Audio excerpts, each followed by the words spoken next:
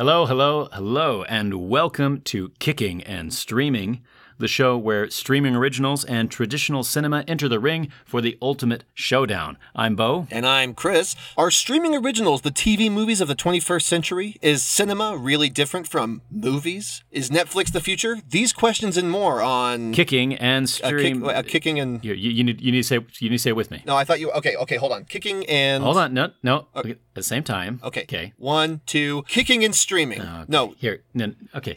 Here, I'll count you in.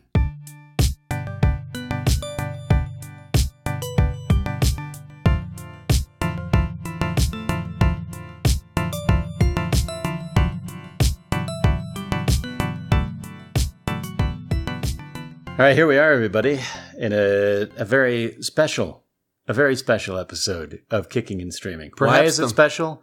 Because Chris and I are both wearing purple shirts. We are. Who looks better in the purple shirt? Well, you can't see. We can. Who pulled it off? Listen to the podcast and vote afterwards to let us know. But it's not only the purple shirts, Chris. It's also... What else could there be? It's also the fact that I can see you in your purple shirt because I am here in your house. What?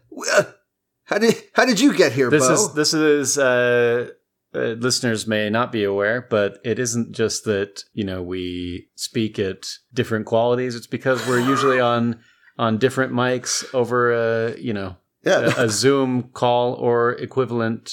Yeah, we're actually recording together today to celebrate the operation I had to make my voice box less, to get rid of the tinny reverb that's been plaguing me in my day-to-day. Yeah, and in addition to, wishing away the tinny reverb, we're also celebrating by an episode that is going to be a comparison between a Netflix and a Criterion film, and it's going to be our first comparison that someone besides ourselves would reasonably make. Indeed. This is these are two films that beg comparison, one might even say. Yes. In fact, these are the only two films that we've done so far that, dare I say, other podcasts will likely be comparing. Indeed. Thankfully, I'm sure we'll be the first ones to the starting line and the last ones to the finish line, as it were. I have no idea what that means, but I'm going to go ahead and say what everybody already knows because they've already seen the name of the podcast episode before they... Don't spoil the surprise, before we started. What we're talking about today is Rebecca. Rebecca, based on the novel of the same name by Daphne du Maurier. And we're talking about the 1940 version, Best Picture winner, directed by Alfred Hitchcock, and also the 2020 Netflix version that's just come out. It was, last week? Last week, last week. It's hot off the presses. Yeah, directed by Ben... Wheatley. Directed by Ben Wheatley. So, obviously ripe for comparison. Indeed. Certainly nothing original in our comparing these two. But we hope insightful. Yeah. Entertaining. We're going to... Moving even. Yeah. Yeah. We may have some tears shed by the end of this episode. Once we get to the heart. And not just because my knees are crammed up against your coffee table. Beau gets to see how the little people live. So Beau has a nice recording studio because he is a professional voice actor. I myself am an amateur. We are recording in my living room with this tiny wooden coffee table, and the microphone is stacked on a box of Legos with a blanket draped over my... All right, let's not go... Let's keep it PG. All right. Yeah. There are some impressionable children who listen to this podcast, actually. So one thing I'm kind of hoping to do with this... I mean, obviously the shtick with this podcast is typically what did Netflix do wrong and what did this Criterion film do right? And I wish I could say that this will be a little different in that area, but I will say there actually are a few things in the Netflix version of Rebecca that I don't know if I'd say I enjoyed more, but I enjoyed. But I hope that in comparing them, we can maybe... we can get into the nitty gritty of the thoughts that go into making a remake or, an alternate adaptation, and where one or the other could have perhaps done better.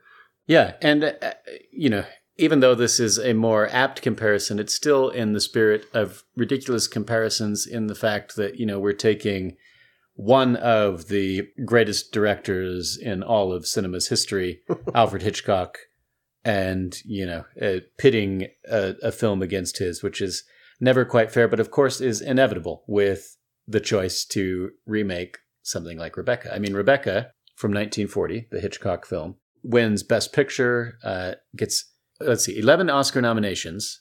Oh, wow. If I'm remembering right. Yeah. And then wins for cinematography and Best Picture. So, good for them. Certainly not a small film. Maybe not as well remembered as other Hitchcock films, but, not an obscure film to remake.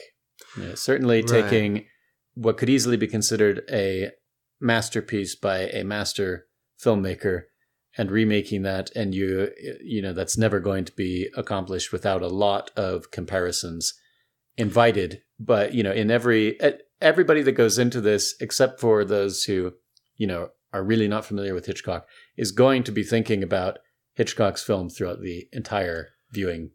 It's true. Yeah, that's why it's interesting, because I had seen the Hitchcock version before, but you had not. That's right. The first of the two that you saw was the 2020 version. Exactly. The 2020 version was my first exposure to the story of Rebecca.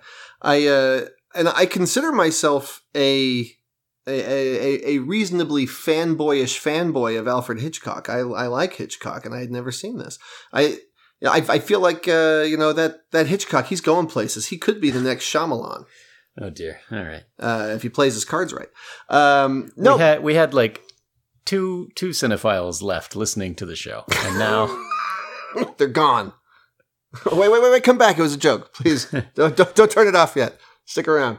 But no, it was funny because I'll say right off the bat, as I was watching it, I couldn't help seeing the critical response to the 2020 Rebecca and seeing that it was a bit lackluster. And I remember seeing the teaser, the trailer for it, and thinking, well, this looks like it could actually be a pretty interesting story. That's kind of a unique concept. The idea of marrying into a house that has a lot of history and a reputation that you feel like you're living in the shadow of.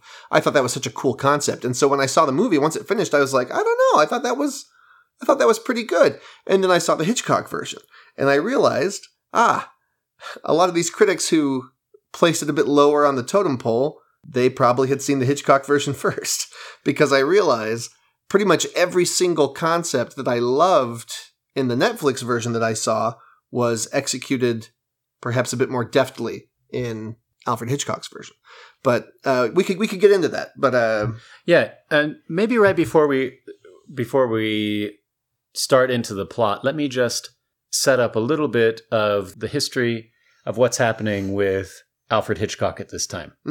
So Hitchcock, this is before many of his most famous films, Psycho and Rear Window and The Birds and North by Northwest. This is Hitchcock first coming to Hollywood.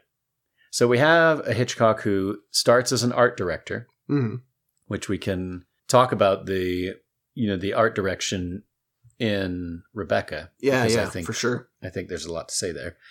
So he starts as an art director, becomes a director of silent film in the British film industry, starts to become a success, starts to develop his reputation as a director of films dealing with murder and thrills and suspense, even at this early stage in his career.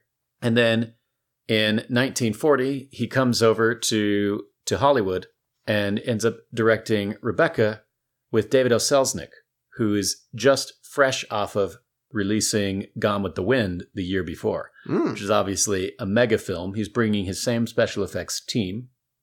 So they've just been working on this epic Technicolor film. Yeah. And now, essentially Technicolor. and here we are with adapting Daphne du Maurier's very popular novel into a movie. So it wasn't such an obscure book at the time. No, that they it made wasn't the film. an obscure book, and Hitchcock was starting to make his name. Like I say, David O. Selznick has just come hot off of a huge success with Gone with the Wind, and Selznick is very much a hands-on producer. So in Gone with the Wind, he's calling a lot of the shots, and there's famously that movie goes through a couple directors and so on. And it very much has the stamp of this is a Selznick picture. And when he comes in to work with Hitchcock, he's running up against much more of an auteur. And actually what happens, and we're maybe getting a little ahead of ourselves here, but what happens is both Selznick and Hitchcock sort of war over this film, and both of them leave it feeling fairly dissatisfied. Interesting. Yeah, both of them sort of wanting to take it more in one direction versus the other.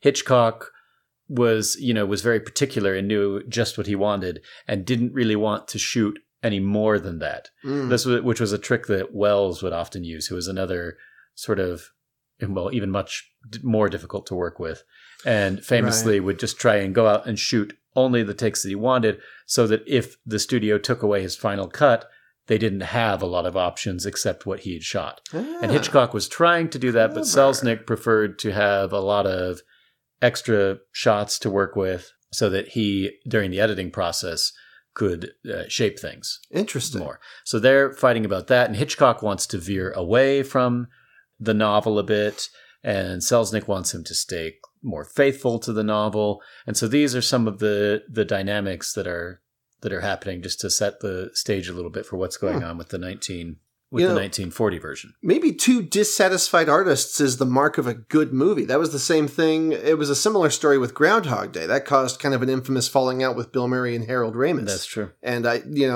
podcast listeners may not know it, but that's that's probably my favorite film of all time. Yeah, I don't know. It's what did I say? The best compromise is where no one leaves satisfied. Right.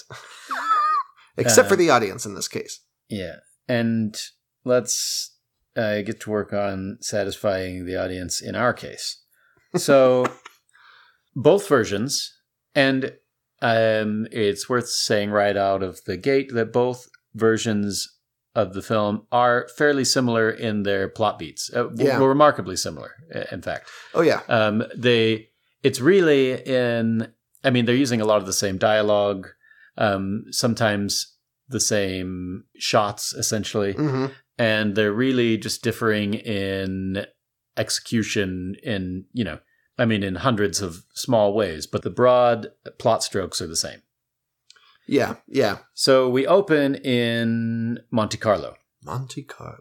And what we have is we're introduced to the character of Mrs.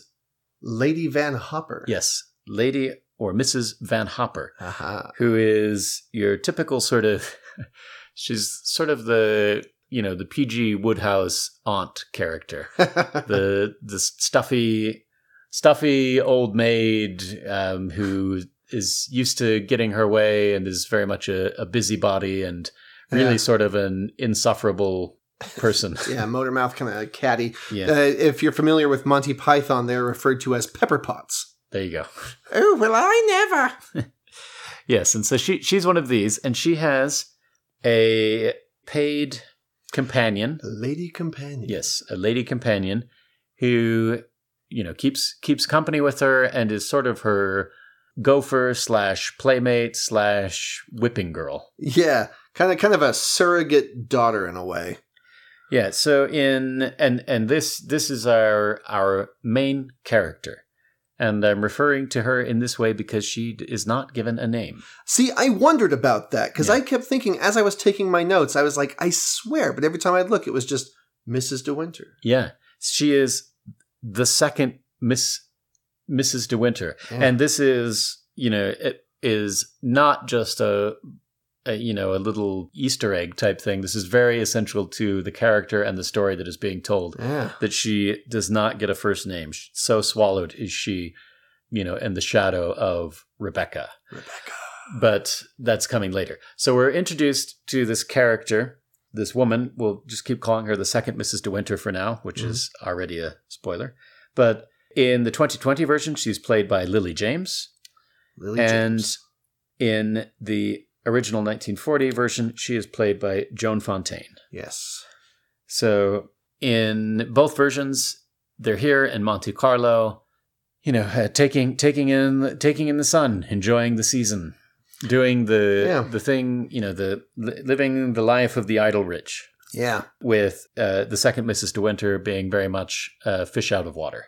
Yeah. She's very quaint.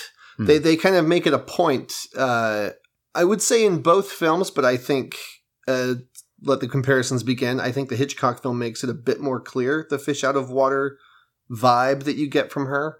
I not to say that the Netflix version struggles there at all, but she... I think what happens there, and this is something that I'm going to get into in a few places, but it's much more explicit in the exposition, I think, in the 2020 version. Mm-hmm. It's very much talked about. She says, she has a line even where she talks about her inexperience. She's sort of this ingenue. She's this innocent. She talks about how out of place she is. She's being abused constantly by Lady Van Hopper as, clearly someone who is way out of her league in mixing with any of these people. In the 2020 version, in both versions, they actually, there's a quip about her like embarrassing herself by trying to insert herself in a conversation with her betters. And how she, there's very much this sort of class, traditional British class distinction going on, and she belongs on this other level and should not get above herself, which is immediately puts us in sympathy for her and with her, and is sort of laughable because if in both versions, the character of the second Mrs. De Winter is certainly not a woman who would ever try to reach above herself. She is very much a shrinking violet. She's very unassuming. Yes, she's very unassuming, very timid, very modest, not someone who is trying to climb the social ladder. This isn't a Becky Sharp. This is a woman who is just sort of in awe of her surroundings and trying to navigate without getting too battered by the stronger forces around her. Yeah. That's actually an interesting distinction I like. Again, this was made much more clear in the Hitchcock film. Given her unassuming, meek, kind of lowly stature, you're never given the impression that she would, like you say, that she would try for anything more than that. And you don't really get that vibe either in the Netflix film, but we'll get into this more later on. But there are moments of what I would say artificial drama injected into the Netflix film where people accuse her of things that until that point in the film, based on the writing and her acting, you would think, why would you ever accuse her of that? How could you? Which in the Hitchcock film, she's never really accused of anything. Yes, I think she's a little bit by Lady Van Hopper, but Van Hopper is a woman that we are led, especially in the... I mean, she's quite a nasty lady in both versions. Yeah. But I think with the Hitchcock version, and this is something that plays throughout the Hitchcock version, I find, is that the Hitchcock version is not afraid to be wry. To be a little bit witty, to throw some jokes, whereas the 2020 version, I think, is really straight down the line the entire film. It takes itself deadly serious, yes. I think. Yes, and that's not to say that the 1940 version is a comedy by any means, but it does allow us a few moments to sort of wink and laugh at a couple of the particular side characters that come in that aren't exactly comic relief, but are enough of... sources of much-needed brevity, I would say. Yeah. Not brevity. Levity. I always confuse those two. A source of brevity. Every time they're on screen, we just whip through that scene. Time flies when you're having fun. Okay, so here they are in... Monte Carlo. And pretty quickly, we're introduced to Mr. De Winter, Max De Winter, Maxim De Winter. He has quite a few names. Maxim is the one that seems to be... most used. It's the one that sticks. Yeah. De Winter. So he is of the lofty De Winter family, which is a well-known aristocratic family with with a famous home called Manderley. Manderley, not Manderley. See, this is.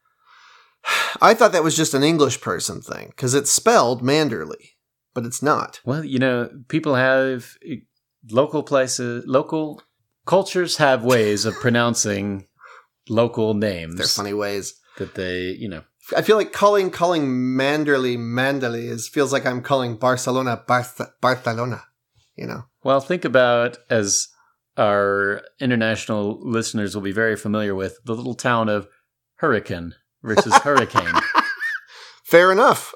Fair enough. Anyway, moving right along. Yeah. So, Max is also in Monte Carlo, again, doing the thing of the idle rich. It's the place to be. Mm-hmm. It's the season of Monte Carlo. And Lady Van Hopper, who is very much a social climber, has a passing acquaintance with Mr. De Winter, and so immediately tries to very forcefully insert herself into his vacation. Yeah. And in so doing, inadvertently introduces Max to, as we've already spoiled, the second Mrs. De Winter. The future second Mrs. De Winter. Yes. So the character played by Lillian Joan, becomes infatuated with Max De Winter, played by, in the 1940 Hitchcock version, the great Lord Laurence Olivier, and in the 2020 version, the only American actor in the film, Armie Hammer. Armie Hammer. Which is interesting. Yeah, which is an interesting choice, yes. So these are the two characters. The two actors playing Max, and I think right away we're seeing a character who is, brusque to varying degrees. Yeah. In either version. Certainly a reticent, typical of the British aristocracy, sort of reserved, restrained character. Yeah, very proper. Certainly and obviously does not want the company of Lady De Winter, but... Or not Lady De Winter. Sorry, excuse me. Yes. Lady Von Snapple. Van Hopper. Yes, beg pardon. Lady Van Hopper. But takes a peculiar and immediate shine to... the future second. Her, the future second Mrs. De Winter. Yeah. Some critics referred to her as I, which is even more baffling to try and do in this podcast. Oof, that's begging for a who's on first situation. Exactly. Who? I? You? Yeah, there's this odd chemistry. Yeah, I mean, it's a very sort of stilted and awkward chemistry that starts between them. Mm-hmm. And that is essentially what we're going to call the first section of this movie. The Monte Carlo section. The Monte Carlo. And this is, the wooing of the second Mrs. The wooing of the future second Mrs. De Winter. That should be the title of the podcast. The wooing of the future second Mrs. De Winter. This actually might be may or may not be a good time to draw the first few solid comparisons. I would like to talk a bit about our two leads in each film. Yes. I am not particularly familiar, actually. This is going to probably tick off our cinephile listeners, but I think I've maybe seen one other Laurence Olivier film, and the man is a living legend, but somehow I have... He's not a living legend. Well, he's a dead legend. But the legend lives on, so not entirely inaccurate. I could have used any word before legend. He has left his mark on the world. Yeah, certainly at the time praised as perhaps the greatest actor of all time, certainly touted as Britain's greatest actor, whether or not people accept that. A very hard-working actor, appeared in many, many, many films, very prolific, won many accolades, played many different parts. In this film, he's quite reserved and restrained, but in other films, he could be campy or vivacious. He had a wide range, but very celebrated actor. You know, and it's interesting because, I mean, I'll say right off the bat, his performance as Maxim de Winter, I found absolutely riveting. I thought he was incredibly convincing. He portrayed maybe not necessarily a wide range of emotions, because Maxim de Winter is a troubled man who was troubled by a very set number of issues in his life. But there is so much nuance in how he depicts those emotions that just by the wavering of his voice, the way he kind of glances wistfully into the distance, there's when I watched the first Rebecca, by which I mean the second Rebecca, by which I mean probably the fifth or sixth Rebecca in terms of chronological adaptations. Good heavens. Let's call it the 2020 version. Ah, yes. Yes, the 2020 Rebecca. Clever. I like it. As I was watching the 2020 Rebecca, I'll be straight up. I'm a big fan of Armie Hammer, and I'm frustrated that he has not yet landed a legitimate breakout role, I would say. He was in The Lone Ranger, which tanked. I think his big film among cinephiles is Call Me By Your Name. Oh, of course. Hey! See, I haven't seen that one. Yeah, but I haven't either. But I know of it. Yeah, I know it's very well received. That's true. Yeah. He was in Call Me By Your Name, which from what I've heard is a fantastic movie. He was in Lone Ranger, which was kind of that was his first chance, I think, at becoming kind of a blockbuster guy, and that didn't do very well at all. He's very charismatic. Oh, he's the man from UNCLE, the man from Uncle. He plays a Russian, and of course, and apparently he's very good in the Social Network, playing the twins, and that was arguably his breakout film. He's done a lot of interesting work. Yeah, he's certainly, he hasn't become. I wouldn't say he's. I mean, he's a bit of a heartthrob. I don't think he's become as big as any of the, let's call them, the Marvel crew. Yeah. But he's doing some interesting work, I think. Yeah, he hasn't joined the Chris's yet. Well, so as you're talking about his approach to this character, yeah. I just want to jump in with a clip that I wanted to share real quick. Oh, yeah. So what we have here is an interview that I found on Netflix Film, one of the Netflix original Twitter account. Official Twitter account. Yeah.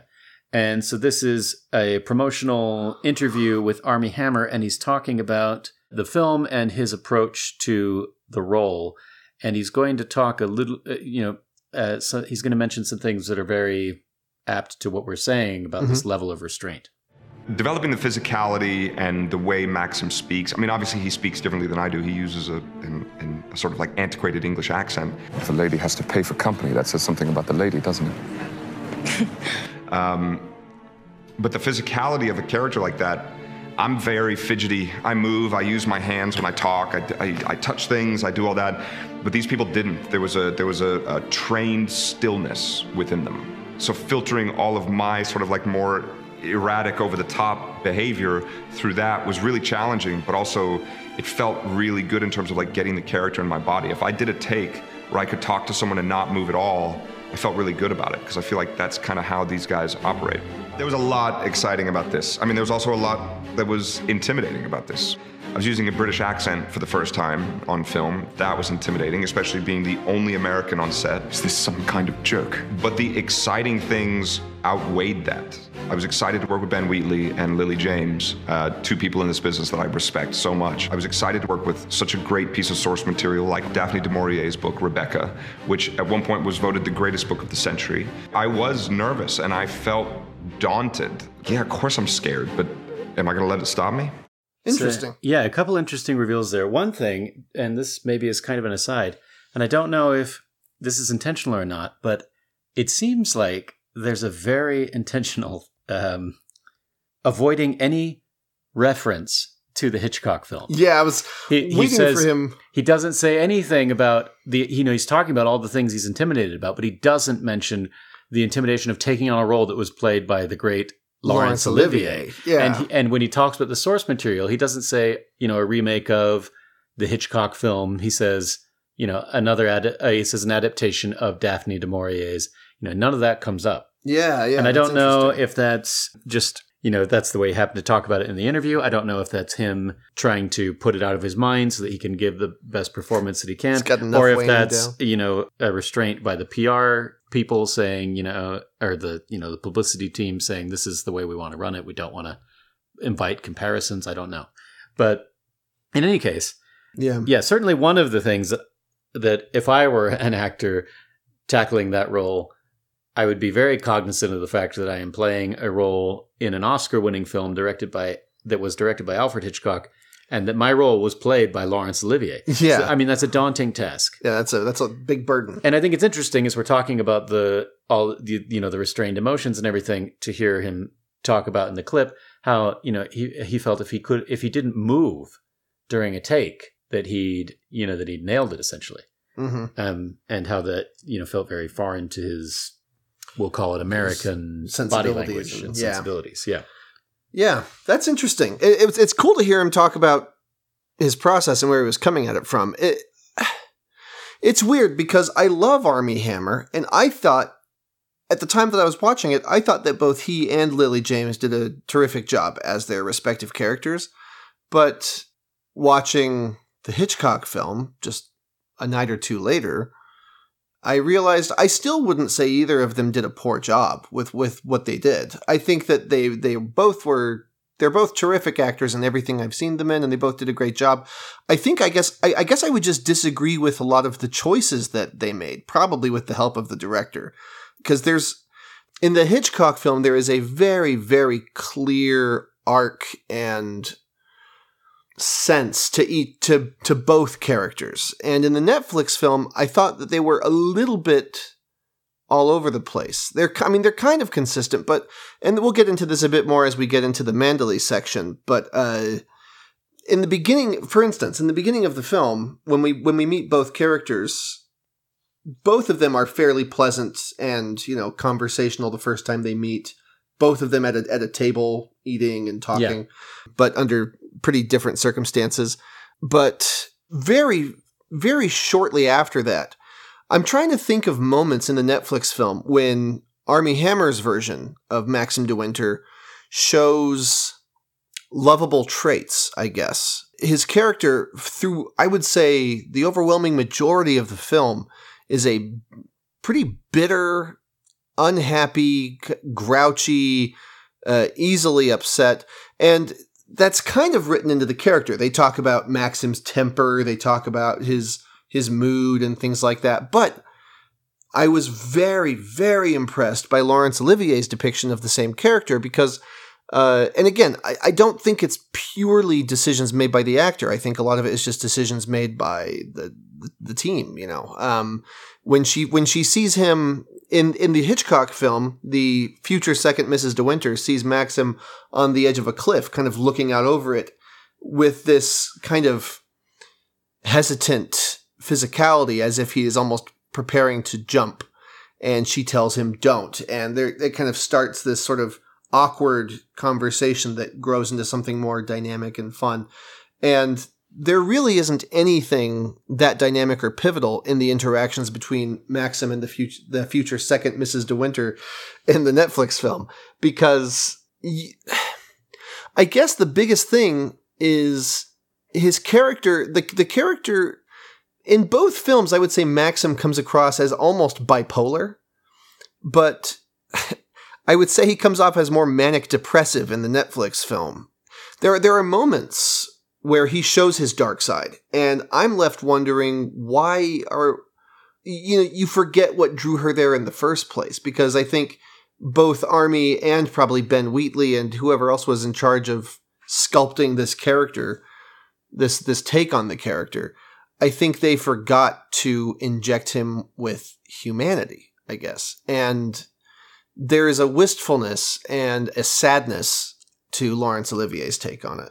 Yeah, I agree, especially with what you said at the end. With Olivier, I sense very much layers of regret, which lead very well into the spell and the reveals that the movie has later on. Yeah. Whereas with the way that Hammer's version is portrayed, his outbursts at various times come across somehow more like he feels a bit more like a jerk at times. Yes. He's almost, you almost get a feeling of him being abusive. Exactly. Whereas, I mean, there's a bit of there is what could easily be considered a problematic dynamic between Maxim and the future second Mrs. De Winter. The way they interact, there's this jump across class, which, in these days we don't, hardly anyone worries about that sort of thing. But there is, even to our sensibilities, this idea that, there's a character coming from a place with a lot of wealth and power and prestige to a character who is essentially just a little, nobody is the way that both films show. And there is this dynamic of, even though he's not in either version a harsh man, he is a man who is very much a pride in his family, a sense of station, and combined with the social culture of the time, has views that could be easily considered sexist. And I think there's I felt a little bit of, in the Hitchcock version, I could feel a sense of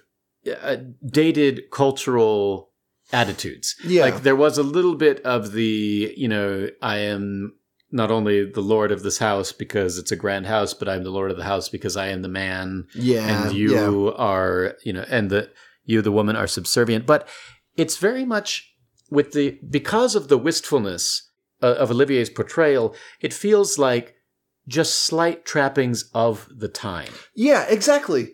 I think to me, that's a testament to both Olivier's excellent performance and to some of the hindrances of Armie Hammer's version of it. Because, it's definitely, I think the Netflix film avoids some of those trappings a bit more. It's not necessarily a very progressive film. It's not really trying to break down a lot of barriers or anything, but it does pay less homage to the cultural norms of the time. But that says something, I think, about Olivier's character, is that even given those norms, his character comes off as, to me, lovable. Even at his low points in the film, which again we'll get to in a bit, there's still this sense of you can tell that he's struggling, and you, by proxy, through Mrs. De Winter at those moments, you want to find out what's troubling him and make it feel better. And there's a lot of moments where, and this happens a lot in the Monte Carlo sequence as well, where it seems like he wants to be happy, but his mind is elsewhere, and the elsewhere that his mind is a sad place. And because of that, it's like he's constantly having to get pulled back into the present moment and to realize that there is a reason to be happy in this moment. Whereas Armie Hammer's version, it's more like he's irritable, and I would say not even halfway through the film, it just feels like Lily James's character, the Mrs. De Winter, it seems like she just annoys him. You get this vibe, and I don't get that vibe at all in the Hitchcock film. He never. That's one thing that, through not necessarily any marked faults in the performance, but it's just the decisions. The sum total of many sundry decisions. I feel that same thing, that by slightly into the film, I'm wondering about the chemistry of this marriage. Like what is. Because what's interesting is this is a marriage that's going to be tested throughout the film. We have this wooing period at the beginning, and then immediately they go into this state of testing as it tests many other things. Yeah. And I feel like even though the Monte Carlo sequence feels briefer, I don't know by minutes whether it is. Mm-hmm. I think it must be. But it feels very much briefer in the Hitchcock version. But it gives us, because of the way that we're able to create such a sympathy with Joan Fontaine's and Laurence Olivier's performance of these two characters, I feel that there is something there that they keep trying. It feels like there's a mutual effort to to be in love with each other, to carve out of this horrible situation that they've been put into a little space where they can find some solace in each other. Yeah. Whereas in the other version, in the 2020 version, I don't get a sense of that. It feels very quickly like I still feel a sympathy toward the Lily James character, but I feel that she's almost caught up in this relationship that like she probably doesn't even want to be in anymore. Exactly. Yeah. You don't, that emotional hook, that attraction, that love that you feel goes away so quickly in the 2020 film. I mean, even as soon as, speaking of the Monte Carlo sequences, I think it's the very first drive that she goes on with Maxim, he drives her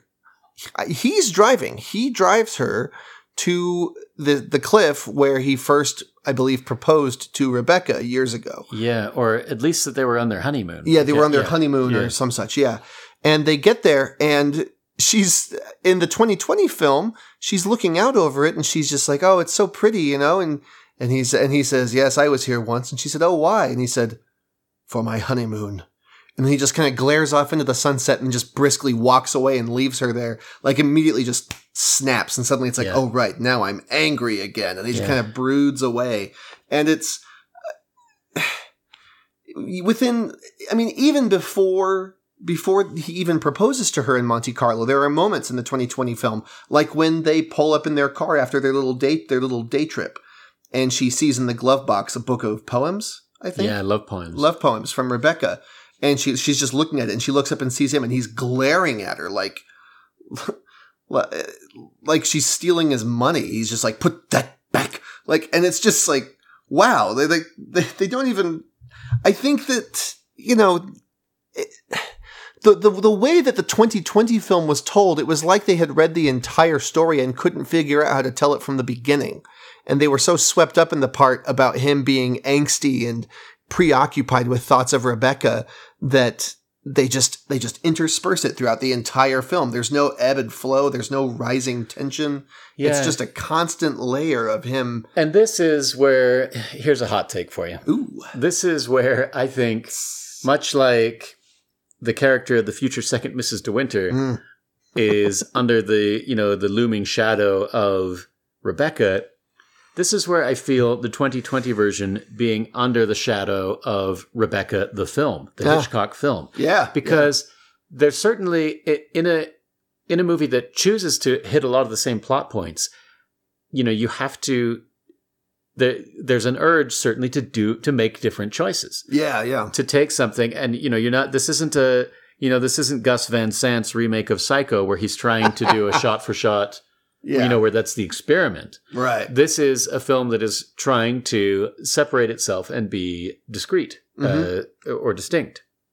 So I think what happens is, because of that, as you're trying to figure out slightly different iterations of all of these things, maybe sometimes there's these false steps. Occasionally, I think they do something that I find, if not better, at least quite interesting. Mm-hmm. But one example of this that I want to talk about quickly, maybe as we're summing up this Monte Carlo section, is the proposal, because it culminates in, you know, so the character, the future second Mrs. De Winter, is kind of sneaking off from her duties, ostensibly going to tennis lessons, in reality going on little day trips and rendezvous with Maxim. Yeah. And what happens is, you know, this rapport is struck and this romance, and she can hardly believe it, in so much that when it's suggested that he go away with her, she wonders if he means,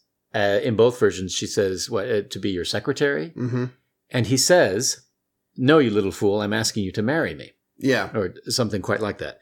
And I just want to talk quickly about the difference between those two proposals, because so one can see the temptation, if we want to call it that, to make things more explicitly cinematic, to expand and add a sensuality, because unlike Hitchcock, who was thrilling at the chance with his art director mind to be on the big Hollywood sets, this is a film that loves being on location. You know, because here we are they're not doing a studio thing. They're actually, I don't know if they're in Monte Carlo, but they're certainly on the coast, filming in these big outdoor locations and taking advantage of that. And pulling through, this isn't like the hot, sexy take on Rebecca, but they do take some moments, especially in this Monte Carlo, to add a little bit of skin, to add a little bit more sensuality than we get in the 1940 version.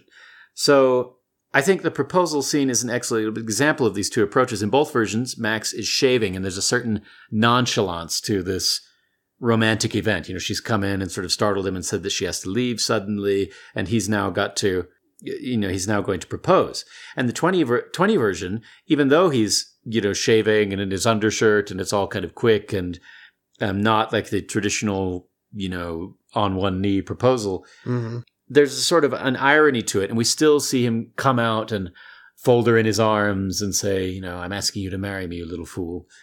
And in the 1940 version, he says that off screen. He yells it through a door. Yeah. Olivier just says as he's shaving in the other room, no, I'm asking you to marry me. There's no embrace. There's no, sweeping moment of sensuality or anything. There's just this, it's not even an awkward sort of, cutesy thing. It's just this flippant kind of, Which I think almost lends itself to the intended tone of that sequence. Right. And what it does as well is it gives us a chance, instead of focusing on the two of them and how beautiful they might look together and being pulled into the idea of, because I do feel that the 2020 version is a bit more of a romance. Yeah. Instead of being pulled into the romance and the beauty and the, of that moment, what we're doing is we're just watching her in the 1940 version. And we're seeing Joan Fontaine's wonderful face, which I think, there are moments, especially in this Monte Carlo sequence, where just seeing her face tells us so much that they go through with exposition with Lily James. That, they have her explain that she's bookish, that she's inexperienced, that she's virginal, that she's all these other things are just sort of said through the way that she talks and the way that other characters interact with her. And we certainly get that in the Hitchcock version. But we also get it just in Joan's face. Yeah. And so the way that Hitchcock shoots this scene gives us that. The proposal happening from off screen and her sort of amazement and being caught up and she's torn and she loves him and she can't believe this and she's shocked, and we get to just watch those emotions kind of unfold, and then he comes out, and so there's still that sense of the difference in their stations and all of the things that are happening that we get in both versions, but it's much less. It's much less explicit, I guess, in the Hitchcock version, and I can definitely see why they would choose to try and pull that out and make it bigger and more sensual and more lush, because if you are making choices, that seems like a logical one. Yeah. If you're leaning in on the romantic aspects, if you've got this budget and it's in color and it's got all these things that the 1940 version doesn't have, you are going to want to spin it a little bit of these ways. But I don't know that it serves as well the driving themes of the story as, at its core. Yeah. They were able to give it kind of more of an aesthetic sensuality, but it really didn't help the story. Because again, it's the sensuality of the scenes with them, it's almost at odds with the writing and acting decisions made for the characters, where you get these passionate moments that are completely incongruous with the tone that it seems is universal in the novel and in most of the adaptations, because Hitchcock's film has it in spades. Again, I don't know. It's so interesting because you feel I was much more sold on the intimate connection between Maxim de Winter and the future second Mrs. de Winter. Yeah, despite not having these moments, because the Monte Carlo sequence, we get to see them. We get to see the sexual relationship, I guess, not in a crass. Well, there's a moment where it's quite crass, and then I think we get to see that juxtaposition. That he's looking out in the boat and he sees this couple, in the act of lovemaking, and it's sort of, it is quite sort of crass, and they turn away, and I think it sort of is put there as a juxtaposition for the tenderness that they have for each other. And we see a little bit of that unfold, and, as they have a scene kissing on the beach, and they have all these, and we don't really get any of this in the 1940 version. Yeah. But there's this emotional intimacy of these characters that are both fragile in their own ways, even though one is in a much higher position and has a lot more to sort of prop himself against. He's also hampered by carrying much darker things. Yeah. And I don't know. Yeah, there's just this emotionally they're more simpatico, even if they can't quite relate to each other perfectly because of these things that are in the way. And that's sort of the tragedy of the first half of the original, or at least the Hitchcock version. Yeah. Right. Yeah. Which I guess that leads us into their little trip to Mandalay. So he proposes to her, as Beau has said. She finds out that her companion, Lady Van Patten? Lady Van Hopper. She's such a memorable, grouchy lady. How could I possibly keep forgetting her name? Lady Van Hopper. She finds out that she's going to be leaving. So, long story short, she and Maxim end up getting married very quickly, very discreetly, and they head on over to Mandalay, his home, which, right off the bat, I will say, this was not very apparent to me in the Netflix film, but in the Hitchcock original, it seemed like he was hesitant. I mean, not seemed, it was very clear that he was hesitant to ever even go back, which, again, that plays into that that character moment that is such a big deal in the Hitchcock film, and Netflix only suffers for not having this sequence of him looking to be contemplating suicide. Because you get the impression that he wasn't planning on going back to Mandalay because he wasn't planning on going back anywhere. He was planning on dying in Monte Carlo, most likely.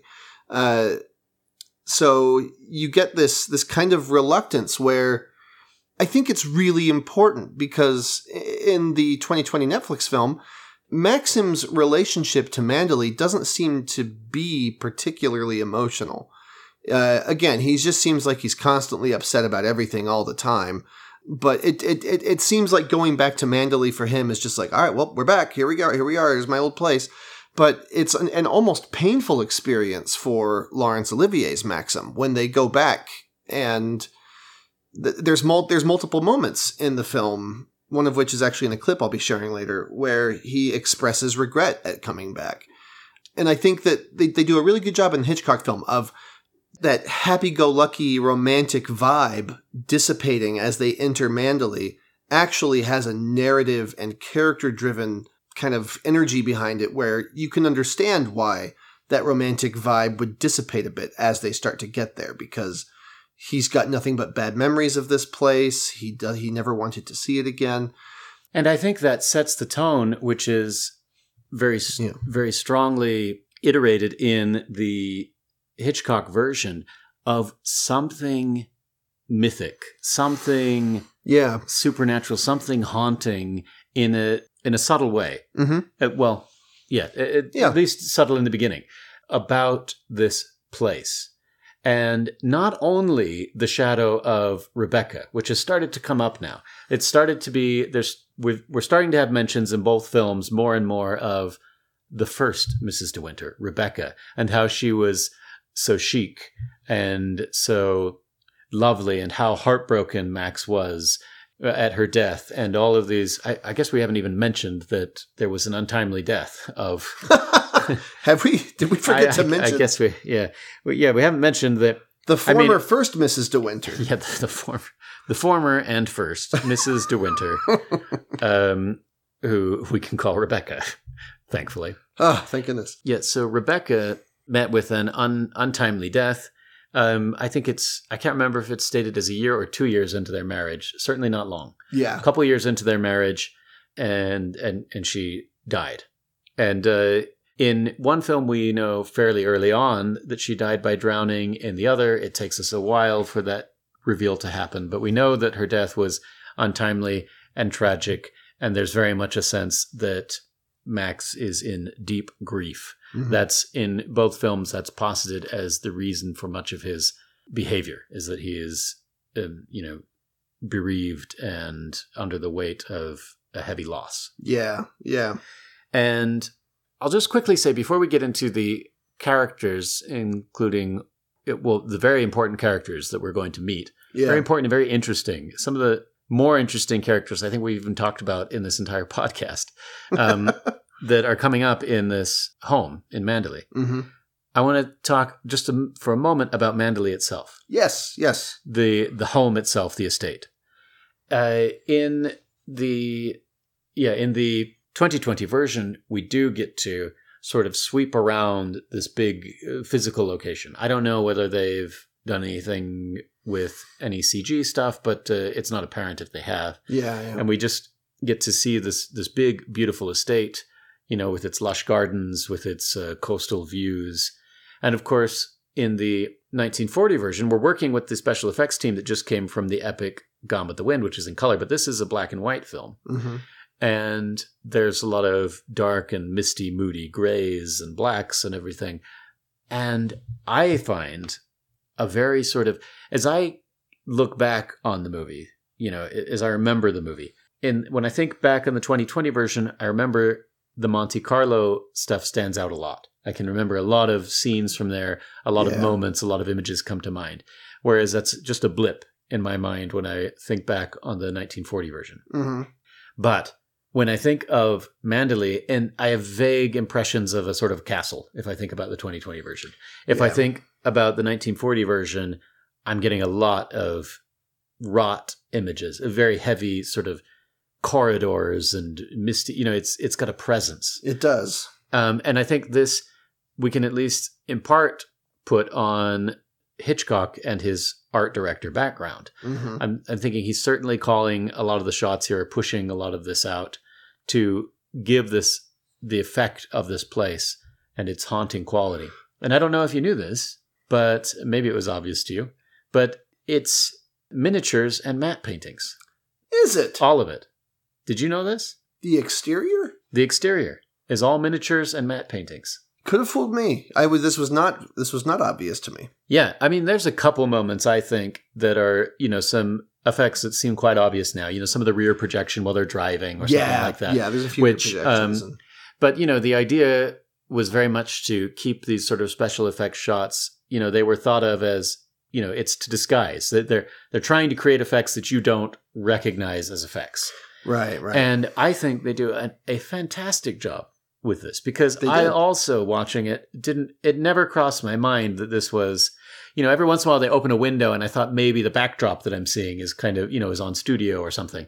I kind of knew that it was on studio, but I don't ever get the sense that these, that this isn't like big, massive sets and some exterior castle that they're shooting somewhere, to at least for these outer shots. But no, it's a mixture of, it's forced perspective and miniatures. One of them, I think, was like 50 feet or so. And then, with matte painted backgrounds. And they do a great job of creating this sort of, something that maybe the 2020 version missed out on by going with reality is that they didn't get to subtly play with the subjective means of creating this haunting atmosphere. And it isn't any sort of Tim Burton, ghostly place with, crooked doors, expressionist, spirals and things like that. You could look at it and say that it's just another British stately home. Mm-hmm. But it does have that subtle haunting quality to it that I think really permeates and helps to sell this as we start to be imbued with a sense of, in a way, a horror film or a ghost story. As we're starting to come more and more up against the spirit of Rebecca and the way that she is tied in as this glamorous person to the glamour of this home. Mm-hmm.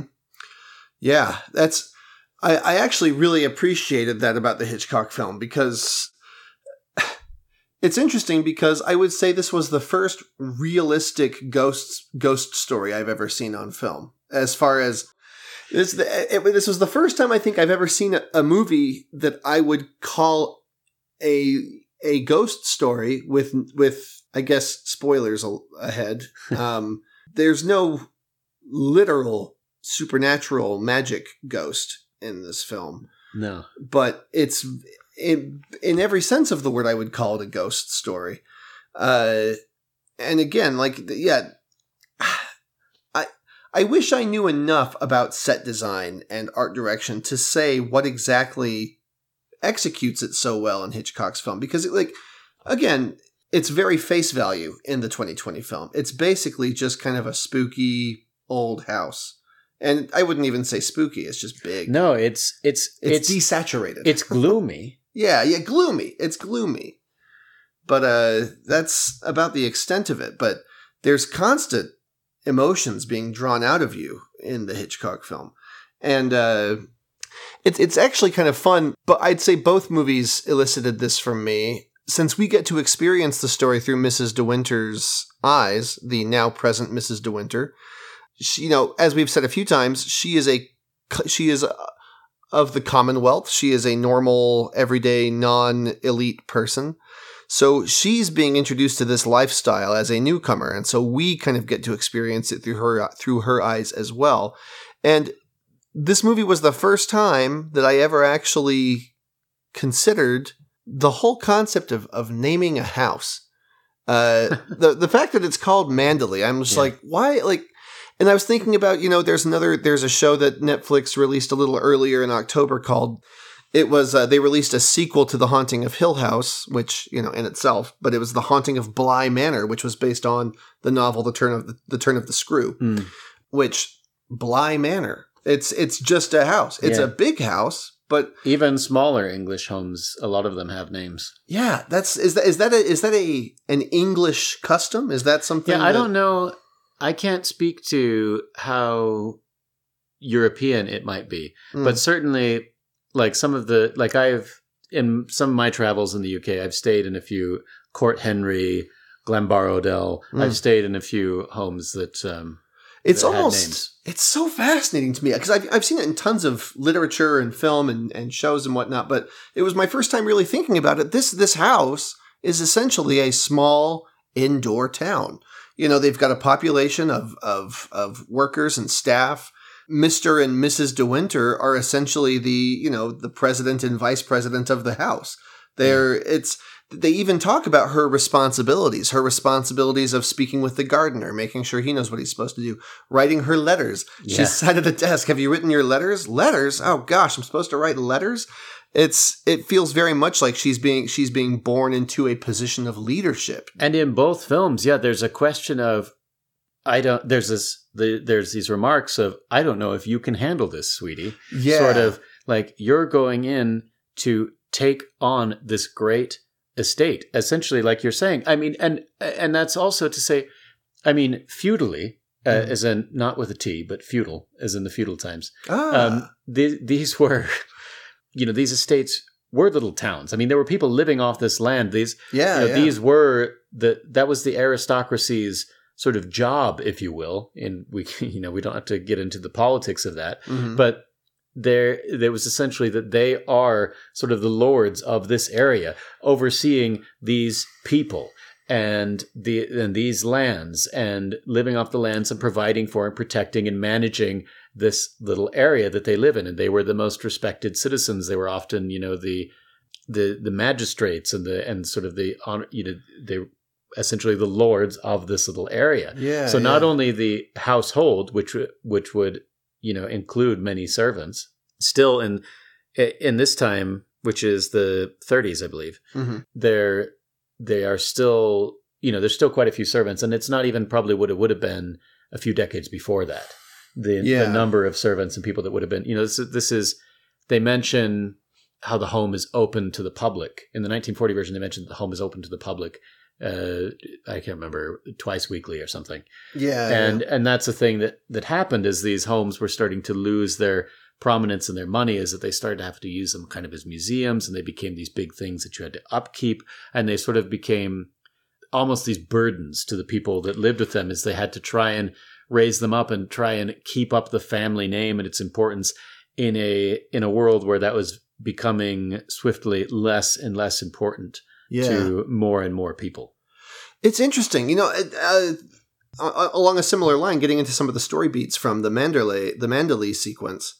There's a moment where Mrs. De Winter accidentally breaks a China Cupid. Yeah. And she sort of, she kind of scoops up the pieces and sort of stashes them and forgets about it. And then this happens in both films. Just shortly thereafter, it's an ordeal because I can't remember if it was Frith or Mrs. Danvers or if it varied in each film, but it's acknowledged that it is missing and they start threatening the help and accusing. Yeah. Well, what happens is Frith comes and in both versions, he sort of brings them in and says that one of the servants, Alfred, he's some sort of a footman, has been accused of pilfering it because it's very valuable and now it's gone. And Danvers, who we haven't mentioned, we haven't said who these people are yet, but we'll get there. We'll get to the characters. Just very briefly to say that an innocent footman is being accused by the servants in authority of perhaps pilfering this valuable ornament that was broken. Yeah. And in both cases, she has to step forward and confess. She has to step forward and confess to having broken it and hidden it and not wanting to talk about it because she's so intimidated by the grandeur of this house and the staff and all of that. She just doesn't want to deal with any of it. Yeah. Better to just brush it away and kind of pretend it never happened. Exactly. And there's a line that Maxim says in the Hitchcock version, when they say that it's the China Cupid that's gone missing. He says, "Oh dear, that's one of our treasures, isn't it?" And it's so interesting to me that he would call it that because it's almost like it almost makes the house feel like a temple from Indiana Jones. This is one of the relics in the house that is of value to the home. So it's not enough to kind of sweep it away or something, or even just glue it themselves. They send it to a place to see if it can be fixed because it's part of the identity of this home. Yeah, and it's part of almost this dynasty in a way. Yeah. And these are likely items that are insured, and these are important. Sort of, they're sort of seen as certainly important to the family history and perhaps to the history of the country. Mm-hmm. Yeah. Does this make for a good segue into some characters? Well, I wanted to talk a little bit about this scene, actually. Yeah, let's go ahead and talk about this scene for a moment. And maybe we can use this as a way of introducing one of the most important characters of this film, which it's an interesting testament to the way this film works that we can have a character like Mrs. Danvers come in relatively late into the film and play such an important part in a film which already has so many important characters. Yeah. We've already got this haunting Rebecca, that's there with her presence looming over everything and changing everything. We've got Mrs. Van Hopper, who was a very strong presence and is now gone from the film. And then we've got our two leads. And now we're being introduced to yet another big character. And this is Mrs. Danvers. Yeah, and Mrs. Danvers is this sort of the epitome of like the icy British poise. She's the evil queen from Snow White. Yeah. Pre-witch. Yeah, exactly. And she is the head of the help. Not the butler, but the female equivalent. And I can't think of the housekeeper, but I can't think of what and in any case, a lead servant. And she was the chief attendant to Rebecca in the earlier times of the house. And this is a woman who we know very early on has a great respect, more so certainly than Max de Winter has for this home, for this estate, for this name, certainly for Rebecca. Yeah. And there's immediately a sense of this is a character with whom you need to have either some level of position and will to withstand. Yeah. Otherwise, she is going to just roll right over the top of you. And in a way that, it's that classic British politeness where the insults are all very passive-aggressive, but very pointed. Yeah. And there's not going to be a lot of head-on confrontation, but there's going to be a lot of condescension and patronizing and all of this. And she exhibits, just really exudes this icy demeanor. And so we should say right away that in the 1940 version, she's played by Judith Anderson and Kristen Scott Thomas in the 2020 version. I thought I recognized her. Yeah. So, all of that. So we've got her introduced now. Yeah. So we're going back to the scene with the Cupid because this is one of the scenes where this is one of two scenes, both involving Mrs. Danvers, where I thought that the 2020 version made some interesting choices that I find valid and some of the better scenes, I think, in the 2020 version. Yeah. And so one of them is the confrontation over this Cupid, even the breaking of the Cupid. In the 1940 version, it's one of several moments where Joan is wandering through the house and kind of looking around, as the new Mrs. De Winter and feeling out of place. Mm-hmm. And she's just sort of happening to be, rummaging through some papers somewhere and knocks over the Cupid. And it's all sort of incidental. And she quickly sort of hushes it up and moves along. And then when the confrontation happens, it's, Alfred, the person being accused, isn't even there. Mrs. Danvers isn't there in the beginning. It's just Frith explaining, and then Mrs. Danvers comes up, and the whole thing sort of unfolds. And we get to have this interesting, intimate moment between Mr. and Mrs. De Winter as they discuss how they're going to explain this once she's confessed about it. But in the other version, in the 2020 version, it's this sort of confrontational moment. It's very tense and hostile. It is. Yeah, it does exude a more direct tension, I think. Yeah. As she's brought in and accused, and with everybody sort of staring at her, and it's very, you can feel very much the smallness of Lily James as has to admit that it was her who broke it, and the way she broke it was much more sort of it feels like she's Belle wandering in the West Wing of, and it's sort of this enchanted object, and she sort of like tries to handle it of all these beautiful objects and drops it, and it's a more dramatic thing. It's not an incidental thing with repercussions later. It's even in itself, we feel like, something's happened here. Yeah. And she cuts her hand, and there's blood, and and so there's just these more visceral, dramatic things happening. Mm-hmm. And I think it was a choice that builds the tension in an interesting way. I think we lose that little moment of intimacy, and perhaps seeing the way that, I feel in the 1940 version, I get the idea that Olivier he doesn't see it as this big incident.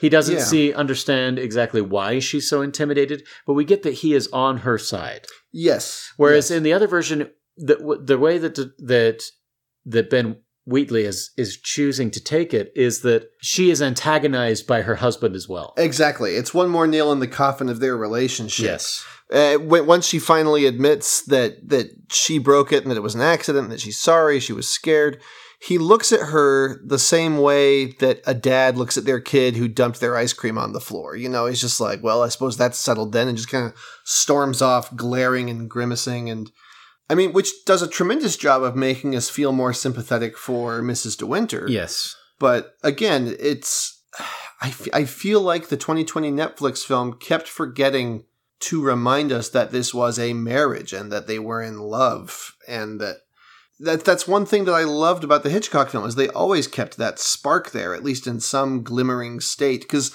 like you say, the moment where they, in the 1940s version, when she is confronted about the China Cupid that she broke, he looks at it almost kind of like, wait, what's broken? Oh, no, that's one of our treasures. Oh, geez. All right, well, what happened? Oh, well, see, there you go. Why didn't you tell them? When he asks her, once she admits that she broke it, he tells her, like, well, why didn't you tell him? He's just kind of incredulous because it's like, what's the big deal? What is there to be so upset about? And I think, interestingly enough, both of them accomplish roughly the same goal, which is to show that they aren't necessarily seeing eye to eye just yet. He doesn't understand how afraid she is and how troubled she is. And that's clear in both films. But the 1940s version does a good job of keeping him sympathetic, of keeping him affectionate, it's just one of many distractions, and whereas in the 2020 film, it's moment number 32, about a half hour into the movie, where he's like, why did I marry you, kind of thing. Yeah, and I think they do serve as windows into the different approaches that they are taking. Yeah. In which, in the 1940 version, I think Hitchcock is making, this is a love story where Rebecca is between them somehow. Whereas in the other, it's confusingly played a bit more as a romantic film overall. Mm-hmm. But I think we're drifting much more we're only sympathetic, I think, to Lily James. There are moments where we gain more sympathy and come to understand more of what's happening with Armie Hammer, but we're not meant to. I don't even think we're meant to feel for him in the same way that we are in the 1940 version. Yeah, yeah. One other scene briefly that I thought was effective in the line that they're trying to take in the 2020 version is the incident with the menu and the sauces, which shows up in both versions, but in the 2020 version is a proper scene, and in the 1940 version is more of a passing moment in another scene. And that's where Mrs. Danvers comes to Mrs. De Winter and says, for the dinner we're having, as head of the household, it's your job to approve the menus, as the lady of the house, and here you go. And and in both, she's very much flustered by that. This is a woman who, we get the idea that she, when she breakfasted at all in her life, she, had some porridge, and she certainly wasn't thinking about like what, the extravagance of menus, probably doesn't even recognize a lot of the items that are up for consideration. And so she just sort of immediately tries to, oh yes, that's all fine. Yeah, it's great. But we get this sort of, in the 2020 version, we get this moment of she's trying to assume more responsibility. She's trying to be more willful. She's trying to work with Mrs. Danvers and take on the responsibility. And we get this moment of her sort of posturing and getting deflated in this awkward and embarrassing way that because she says, oh yes, I've looked over it. It's all good. And she says, and what about the sauces? Oh yes, perfect. And then Mrs. Danvers says, oh, well, I've left the sauces blank. Like, you're supposed to tell me which sauces you want. And then we see like, oh, she was just flustered and trying to move the situation along, which we don't get that at all in the 1940 version. In the 1940 version, she just says, oh, you'll notice I've left the sauces blank. And she kind of goes, whatever sauce Rebecca would have wanted. Exactly. Yeah. So that was a moment that I thought gives us another chance to see the condescension of Mrs. Danvers and the vulnerability of Lily James, and who is just trying so hard to fit in this place. Yeah. And I think we do get a little bit more of Lily James trying to run this household and trying to exert herself. Mm-hmm. And in the 1940 version, I think we get a little bit more of she's just trying to connect to Max. Yeah. And whatever that takes. And if that means that she needs to kind of rise up and be the lady, well, she's going to try and figure out how to do that. But her main goal is just, how do I preserve my relationship with Max? Yeah. Yeah. Which again, I think, for how many weird similarities there are, I do want to commend Netflix for just, I'm much more confused by the choices they made regarding Maxim than I am by the choices they made regarding Mrs. De Winter. I like that they tried to explore, and again, I guess this is another symptom of a newer, potentially more progressive film, is that they made, I think that Mrs. De Winter is a more proactive figure in the 2020 film, whereas throughout a lot of the 1940 film, a lot of what she is doing is reacting, and which isn't a bad thing. That's just no, and I think it's what Hitchcock wants, because she's, although both characters are vulnerable, there's such a vulnerability to Joan Fontaine's performance. Yes, yeah. There's just this incredible, you just have this feeling the entire time that if we squeeze too hard, she's just going to break. Yeah, exactly. Which I think lends itself to a nice tension in all of the scenes where pressure is applied, because you don't want her to break. Exactly. And there's definitely something there for those who are more students of Hitchcock and the way that Hitchcock portrays women and the nuances of that. This is certainly not to the extent of some of his later films, but we're seeing a woman under threat and what that means and how she's going to respond to that and how that vulnerability is going to be treated and transferred to the audience. Yeah. This actually kind of brings up, in my mind, there's another, I guess this is a good time to introduce another character, Mr. Favell, who we meet about partway through the film while Max is off on a trip in London taking care of estate business. Mrs. De Winter meets this guy, this kind of smooth, dapper gentleman who invites himself onto the property. Bit of a rogue we see right off. Yeah, bit of a rogue, bit of a smooth talker. And this is in both films, although the circumstances are a little bit different. He comes on, in the Netflix film, he actually convinces Mrs. De Winter to try riding a horse with him, and they interact a bit. And towards the end of the visit, in both films, actually, towards the end of both visits, he mentions, by the way, don't mention my visit to Mr. De Winter. He's not fond of me. I'm not exactly allowed around here. Yeah. And that introduces a little bit of tension because, again, Mrs. De Winter, up until this point, has been a bit afraid of upsetting her husband. And, it just feels like she's walking on a razor's edge every day of maintaining. Yeah. And, well, I just want to quickly to underline the point that we've been making a few times, mm-hmm. as we tend to do in this podcast. I think in the 2020 version, she is afraid of upsetting her husband. Yeah. Yeah. Like, there's a fear of the way he might react. Whereas in the 1940 version, I also get the sense of, oh, but I don't lie to my husband. Like, that's not something that I do. Like, this would be, you almost get the sense that would be the first time that she's withholding something mm-hmm. from him. Yeah. Yeah, exactly. And actually, speaking to that a little bit, Fauvel, he comes in, he factors into the story more and more as things progress. But shortly after that scene, like you said, in the 2020 version, there's this added tension of, seems like every single thing upsets Mr. De Winters. It upsets Max. And so this is just one more thing on the pile. And I have a clip, kind of a cluster of mini clips. By mini, I mean micro, small clips I'd like to share. First with a clip from the 1940s film, then one from the 2020 Netflix, and then back again to the 1940s Hitchcock film.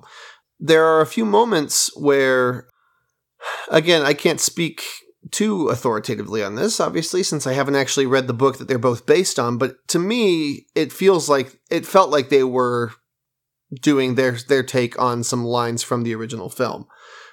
Specifically, there is a scene in the 1940 film. In both films, there is a moment where there is a bit of civil disobedience by Mrs. De Winter, where Max tells her not to go to this little boathouse down by the water, and she goes, and it upsets him. And they have a little confrontation in the 1940s film about it. And I'm just going to share this brief little clip from that interaction. She went to the boathouse trying to retrieve their dog, and he is upset at her. And at this point in the film, we don't really understand why he doesn't want her to go near that house. But as you listen to this clip, I would say pay a little bit of attention to the tenderness in Max's voice, the dynamic between the two characters as he expresses his anger with her. Max, and what did you do? You look so angry. You knew I didn't want you to go there, but you deliberately went. Why not? There was only a cottage down there and a strange man who was... You didn't go into the cottage, did you? Yes, the door... Well, don't go there again, do you hear? Why not? Because I hate the place, and if you had my memories, you wouldn't go there or talk about it or even think about it. What's the matter? Oh, I'm sorry, please. You should have stayed away. You should never have come back to Mandalay. Oh, what a fool I was. I made you unhappy. Somehow I've hurt you. Oh, I can't bear to see you like this. Because I love you so much. Do you? Do you? I've made you cry. Forgive me. I sometimes seem to fly off the handle for no reason at all. Okay, so right here we actually, this is one of the few moments in the Hitchcock film where I think we get to see genuine temper in Max's character. We get to see him sort of snap and yell a bit. And specifically, the line I'm thinking of for this scene is when she says, she doesn't like to see him this way, and she says, because I love you so much. And he says, do you? Do you? But the way, I mean, obviously the physical performance sells it, but I think you can even tell just by the dialogue that there is a tenderness in it. And it's almost, gosh, there's so much going on in that line where it's almost kind of a disbelief from a place of his own perception of his own self-worth, of like his self-loathing. Yeah. And I think just to say that, it's the whole film is obviously working toward that end. We've got the music coming in, in that strong studio style. And we've got the physicality and the way they're framed, and the performances are clearly all trying to keep us very much in sympathy with him. Mm-hmm. Yeah, exactly. Bear those lines in mind, because they use them for a different scene in the Netflix film, where he finds out that Mr. Favell was on the property. And what follows is a confrontation between the two of them. And after the scene, I'm going to share a clip from later in the 1940s film covering generally the same subject matter to kind of bring it all home. But this is him in the 2020 film reacting to the news that Favell was on the property. Hello, Chris. Mr. Favell has made an announcement.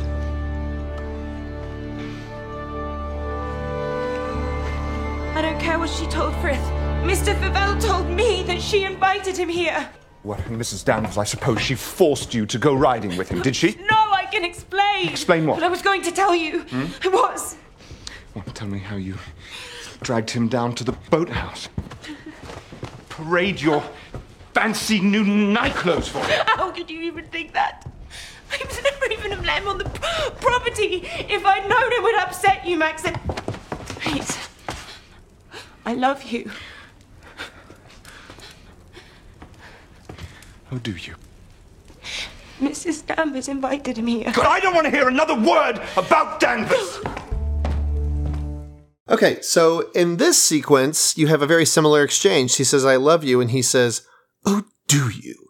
Yeah. And it's crazy because it's almost the exact opposite effect of in the 1940s film. He's thinking like, how could you possibly love me for how much of a mess I am?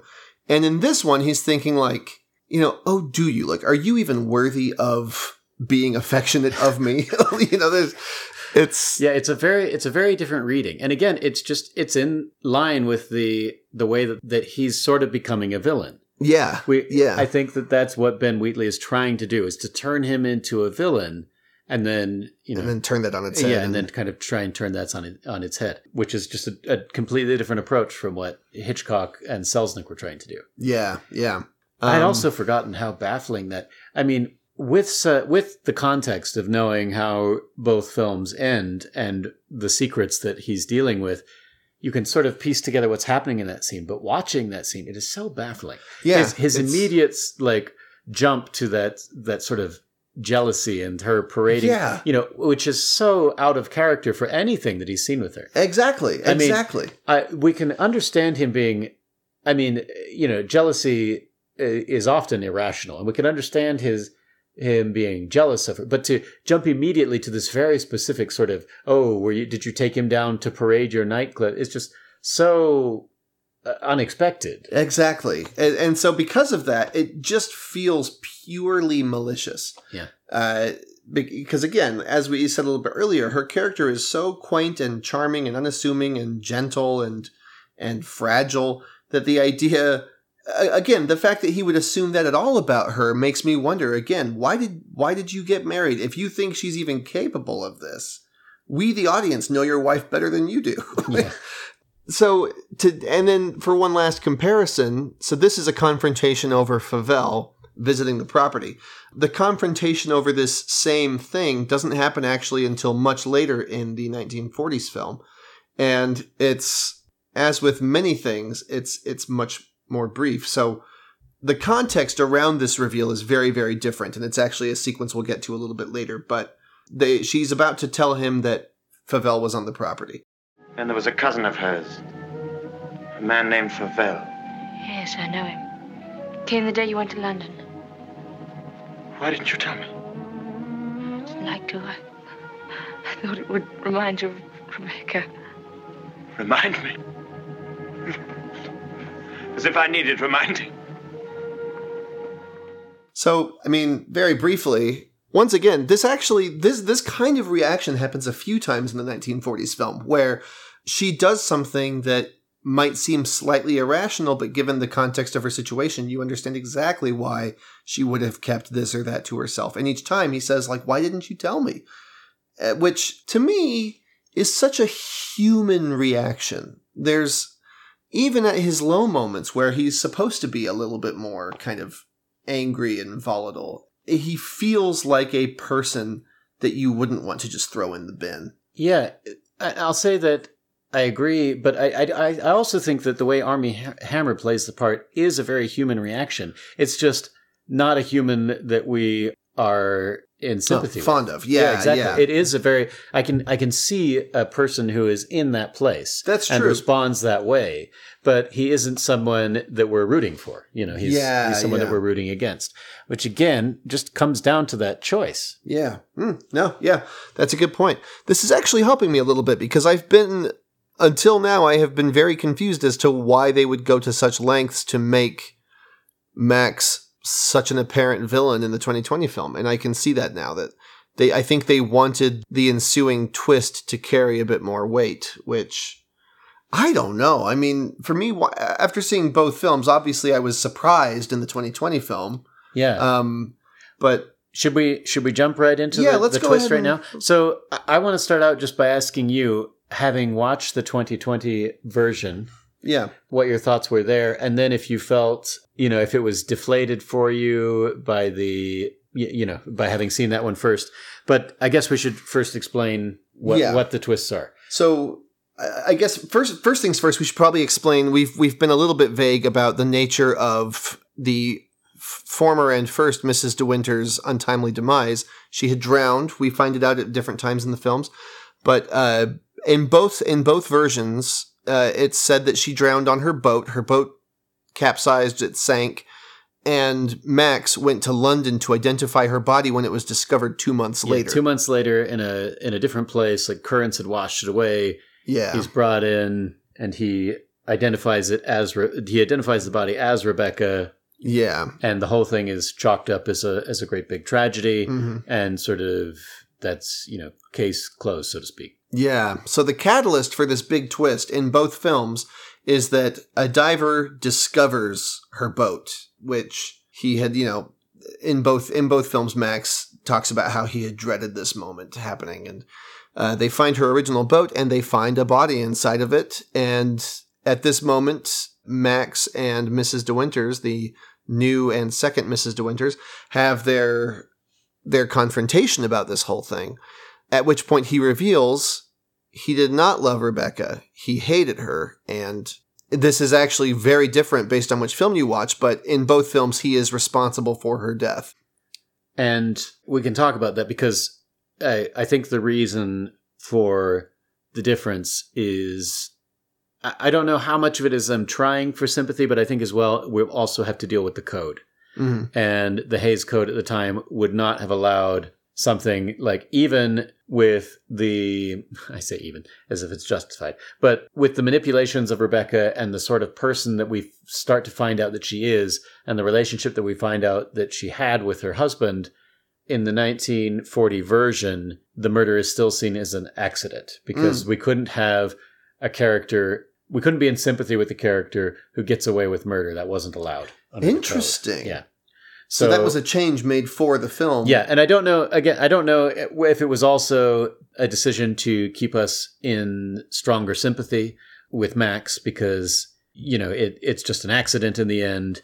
Because, what happens is, the twist is twofold. Mm-hmm. We're sort of bumbling around the explanation. So one of the things is that the haunting presence of Rebecca, and we've sort of skipped over some of Mrs. Danvers, which is some of the most chilling aspects of the film. And these many things as we find, just this presence becomes more and more and more, to the point that in the 2020 version, it starts to become subtly subjective until it's outright subjective. There are moments where she sees the crowd chanting, Rebecca, Rebecca, Rebecca, at a party, which clearly is not happening in reality, but is rather a subjective experience that she's going through. And it's much more subtle in the Hitchcock version. But in both cases, the presence of Rebecca, this ghost story aspect, this horror aspect, is just overwhelming her. And the conclusion that she's come to, along with us and the audience, and that everybody seems to be purporting, is that he was so in love, Max was so in love with Rebecca, that this is the great tragedy of his life. And the reason that she is and the thing that breaks her heart is not only that she's in the shadow of Rebecca for everyone else, but in the eyes of her husband, she will always be, second fiddle to his first wife, the chic, the fabulous, the most beautiful creature, this Rebecca. Charismatic and beloved. Exactly. But the twist comes when we find out that he hated Rebecca. Yeah.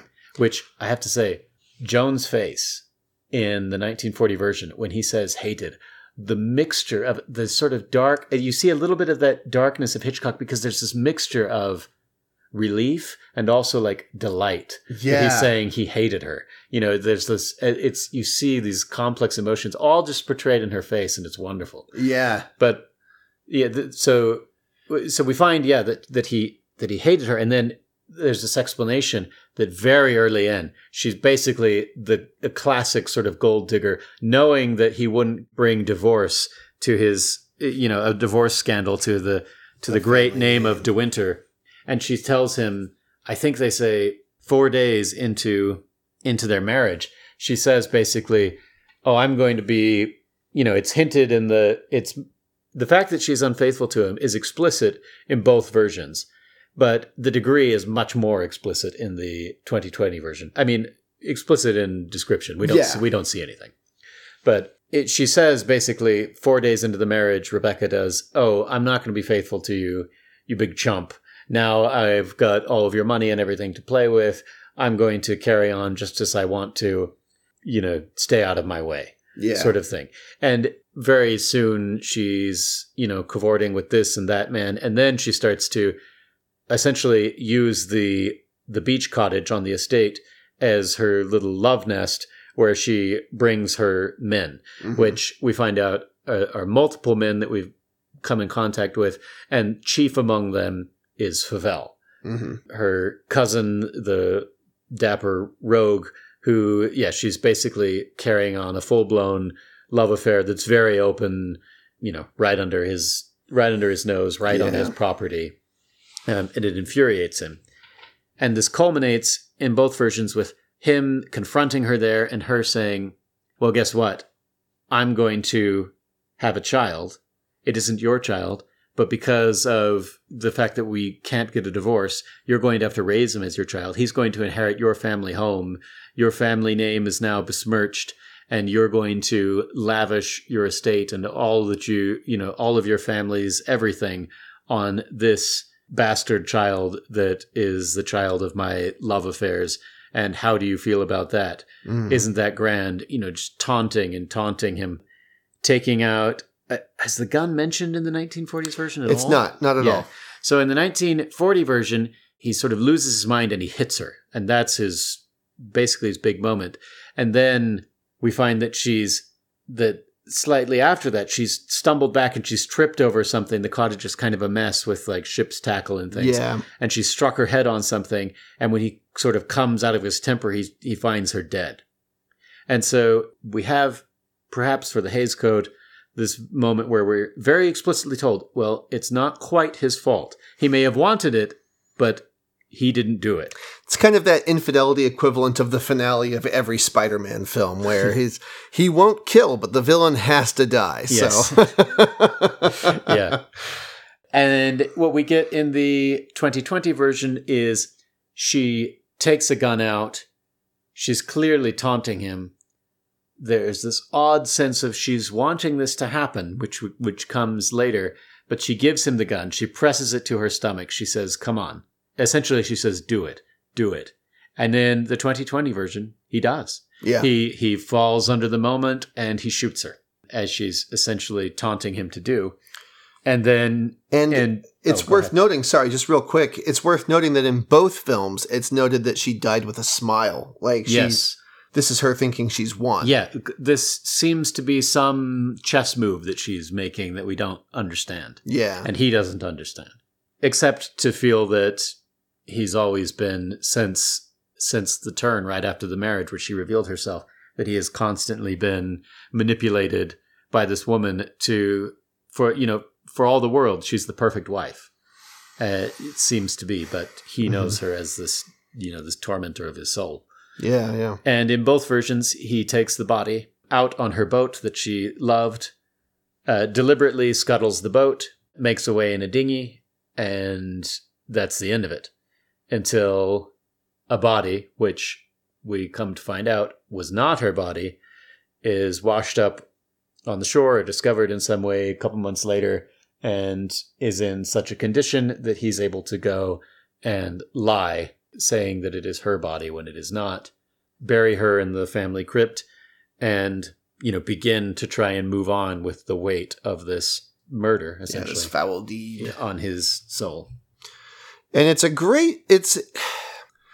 it's really interesting when you look back at the approach both films took to Max's character, because in the 2020 film, as he is confessing this story to Mrs. De Winter and explaining the circumstances that led to him shooting his wife, I have been so sold on him being a terrible person that even as he is telling this story, I'm not entirely sure that I trust him, and I'm thinking, as his new wife, I'd be thinking, am I next? Kind of a thing. Yeah. Which I think in a way kind of undercuts their goal, because I think part of their goal was we're supposed to think he's bad right up until the moment that we find out his story.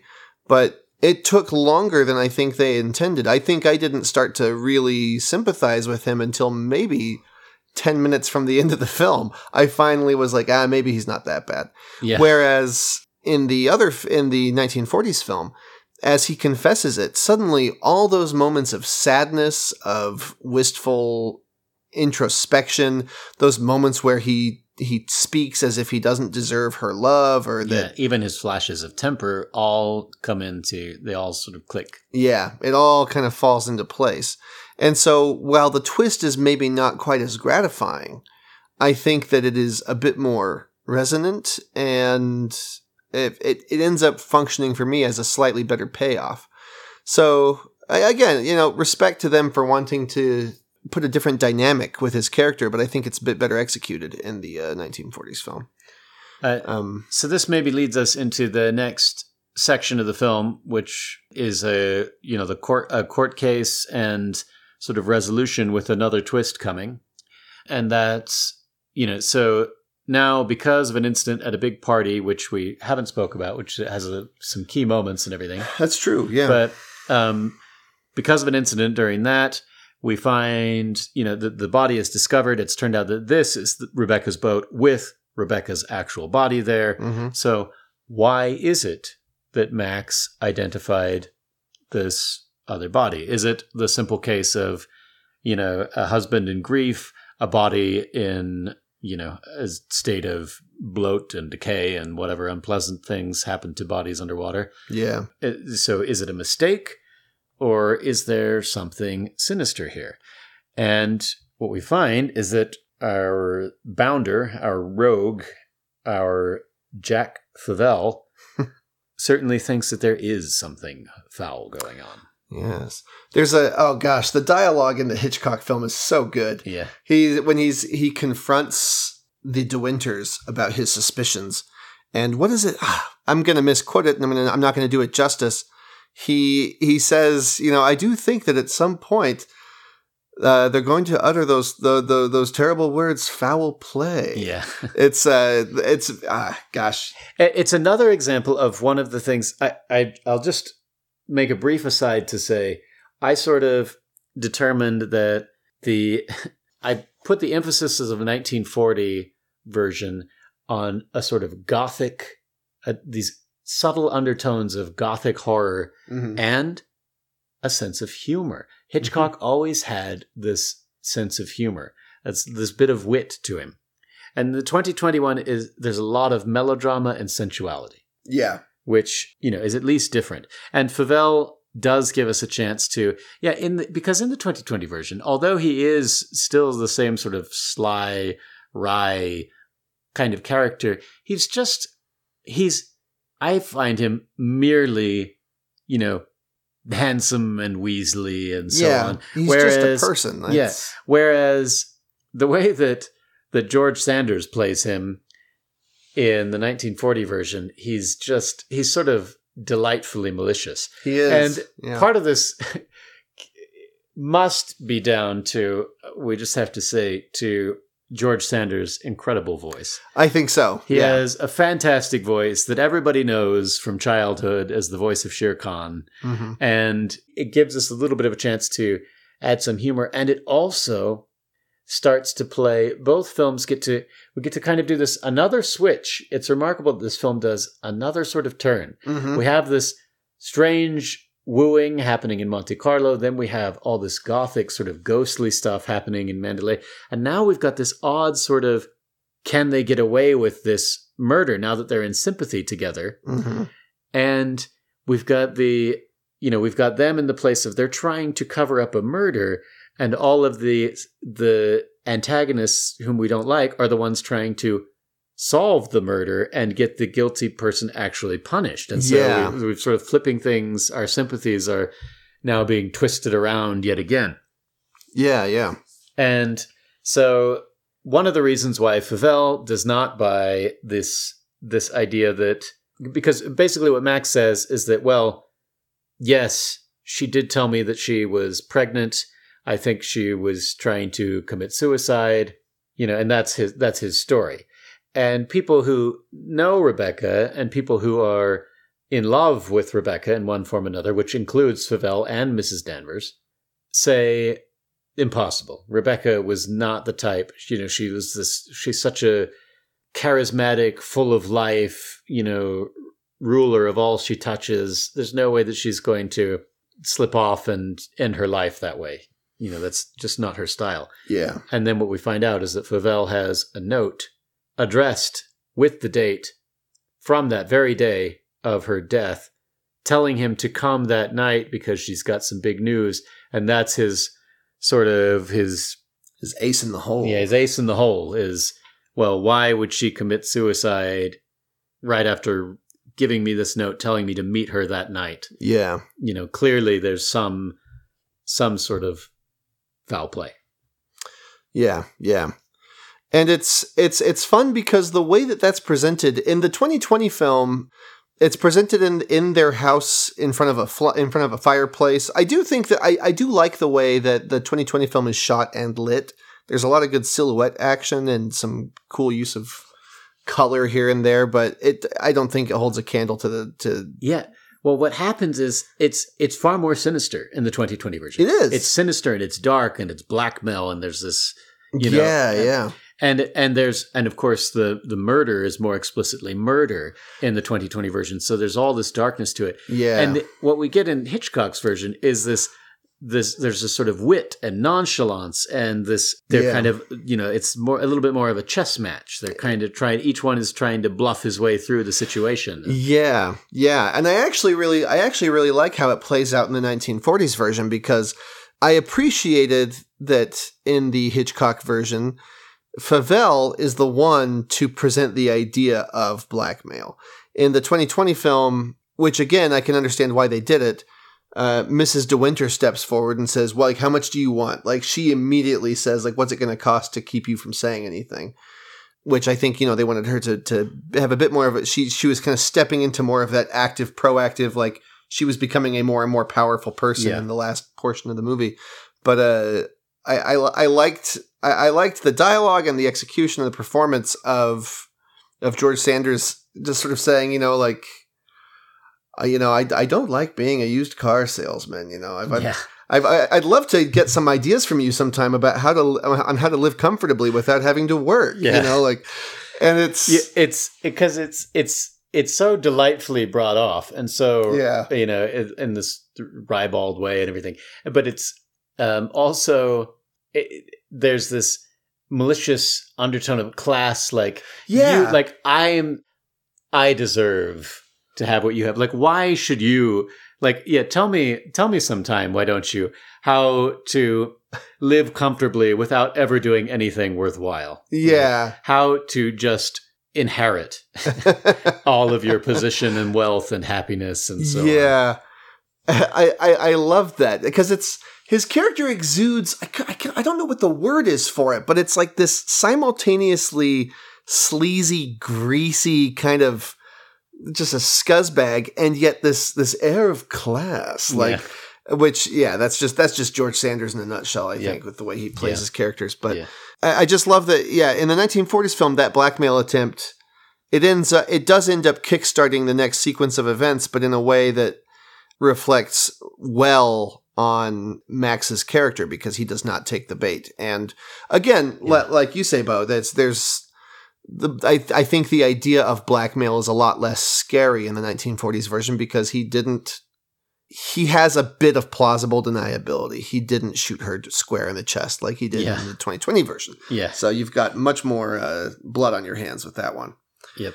Yeah. So as it kind of gets to the conclusion of this story, in both versions, we essentially find out through a series of events that Rebecca was not in fact pregnant. She had cancer.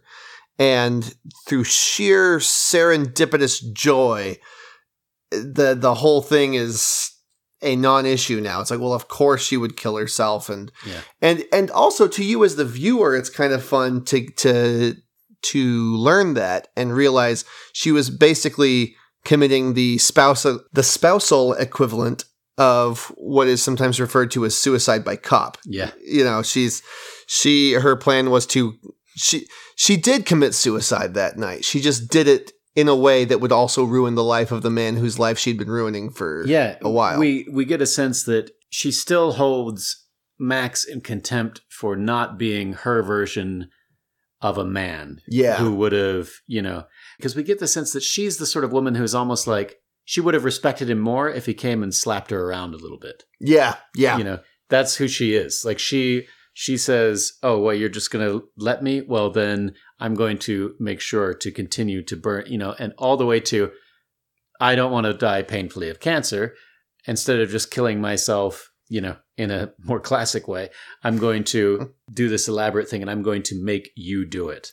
And that's either going to, merely haunt you for the rest of your life, or it's going to get you killed as well. Yeah, yeah. And it also makes me wonder about that concept that she, again, both films kind of say she died smiling, which I think that's a bit multifaceted in that she died smiling in that, like we're saying, it's this one last little victory of hers to ruin his life with her own death. But also, I almost kind of wonder if it's also her smiling in that, like, there it is, like there's the man who was missing this whole time. It's about time you had some vinegar in you, kind of thing. So it's so funny because Rebecca is played by no one. She is not in the movie at all. Yeah, in neither movie. And this is what I wanted to kind of perhaps finish with is, this character of Rebecca. She's not seen. Now, technically, you could say that maybe she's seen for a second in the 2020 version. And that's because, I don't know if you remember this, but the opening of the film is narration in both films. And in the 1940 version, we have the future second or whatever we want to call her. Joan Fontaine is talking about Mandalay. And, Mandalay was this and this. And how could I have known what it would come to? And how could I have known how it would come to, and all this foreshadowing that we get. Mm-hmm. And I don't even recall what Lily James is saying in the other one, or how but it opens with water and we see hair. Oh, right. Around. And of course now we know that that's Rebecca drowning. So if you want to call that seeing Rebecca, probably not. But yes, in neither version is she ever even seen. Mm-hmm. Not even portraits of her. Yeah. We get some portraits that lead us to an adjacent thing, which is something we're not going to go into because we haven't. Yeah, just watch the movie to get these things we've missed. Yeah. But in neither film is she ever even seen. But we get such a presence of her. And I don't know if this was the case for you, but in the 2020 version, the way that I experienced preparation for this episode is I watched the 2020 version, having seen Hitchcock's version of Rebecca years before. Mm-hmm. So I've seen Rebecca years before. I don't have it very crisp on my mind, but I know it. And I had actually forgotten that she was never seen, Rebecca. I kind of had in my mind that there was that there was some sort of flashback in the cottage scene, and we saw her for moments, or her picture. The story he tells is so vivid that you almost imagine it and think that you saw I just somehow in my mind I had the idea that through some sort of flashbacks we see her at some point. So as I'm watching the 2020 version, I'm going, yes, so casting my mind back over the 1940 version, I sense Rebecca the woman, not only the haunting feel of her, but the physical reality. Like, I can picture her in my mind. Yeah. Personally, I see an English Rita Hayworth. Like, it's in my mind. Bold, chic, vivacious. Yeah. And I'd forgotten that she was never shown, like I say. And even having just watched it again, my mind almost tries to tell me, like, no, you do see her for a moment. Like, she's so vivid for me. Yeah. And that's where that sort of ghostly aspect comes in. And I'm not sure that I ever really get there with the 2020 version. I don't ever feel her presence as much, even though there's still a lot of the same eerie scenes with Mrs. Danvers. There's this really creepy sequence, probably the most quote unquote creepy sequence of the film is Mrs. Danvers sort of explaining the level of her affection for Rebecca and the way that she's basically entombed half of the house as this shrine to Rebecca's glory. Yeah, deeply unsettling. Yeah, it becomes this unsettling scene, which is a treat for those of you who have somehow not watched the film yet. So, and both versions have their interesting aspects there, but despite that, I never really get the same sense of the haunting presence of Rebecca herself that I do in the 1940 version. Yeah, I'd say it's very similar for me. Strangely enough, again, I think that the new movie was so concerned with their twist that they forgot to lay the groundwork for the deeper aspects of these characters. Max was meant to be a villain until he wasn't, and Rebecca was meant to be a charming, perfect woman until she wasn't. And by the time the twist comes, I'm so sold on Max being a scoundrel and Rebecca being perfect that the frugal attempts from that moment onward to paint her in a negative light are so fleeting that you're left with kind of this muddled, vague, grayscale, blurry image of what she must have been like. Because, That's interesting. I don't know that I got that, but I think that's probably a lot because I had seen the 1941 before, so I knew all along that she was, that she was not who she seemed to be to everyone else. So I think, that's interesting. Yeah, that's a good point. And it was... I guess this is kind of, I guess I would call this kind of my closing thoughts on the movie, is one of the biggest thoughts I had watching it throughout the whole thing was the concept of, I already mentioned this once, a ghost story without any actual literal ghosts. The idea of maybe your ghost is just the lasting impact you leave on a place, and it's the memories of the people you leave behind, which is why Rebecca is such a conundrum, because you have Max, who is quite as literally haunted by her as you can possibly be, and you have the now present second Mrs. De Winter, who is also haunted by her for different reasons, in a sense of inadequacy.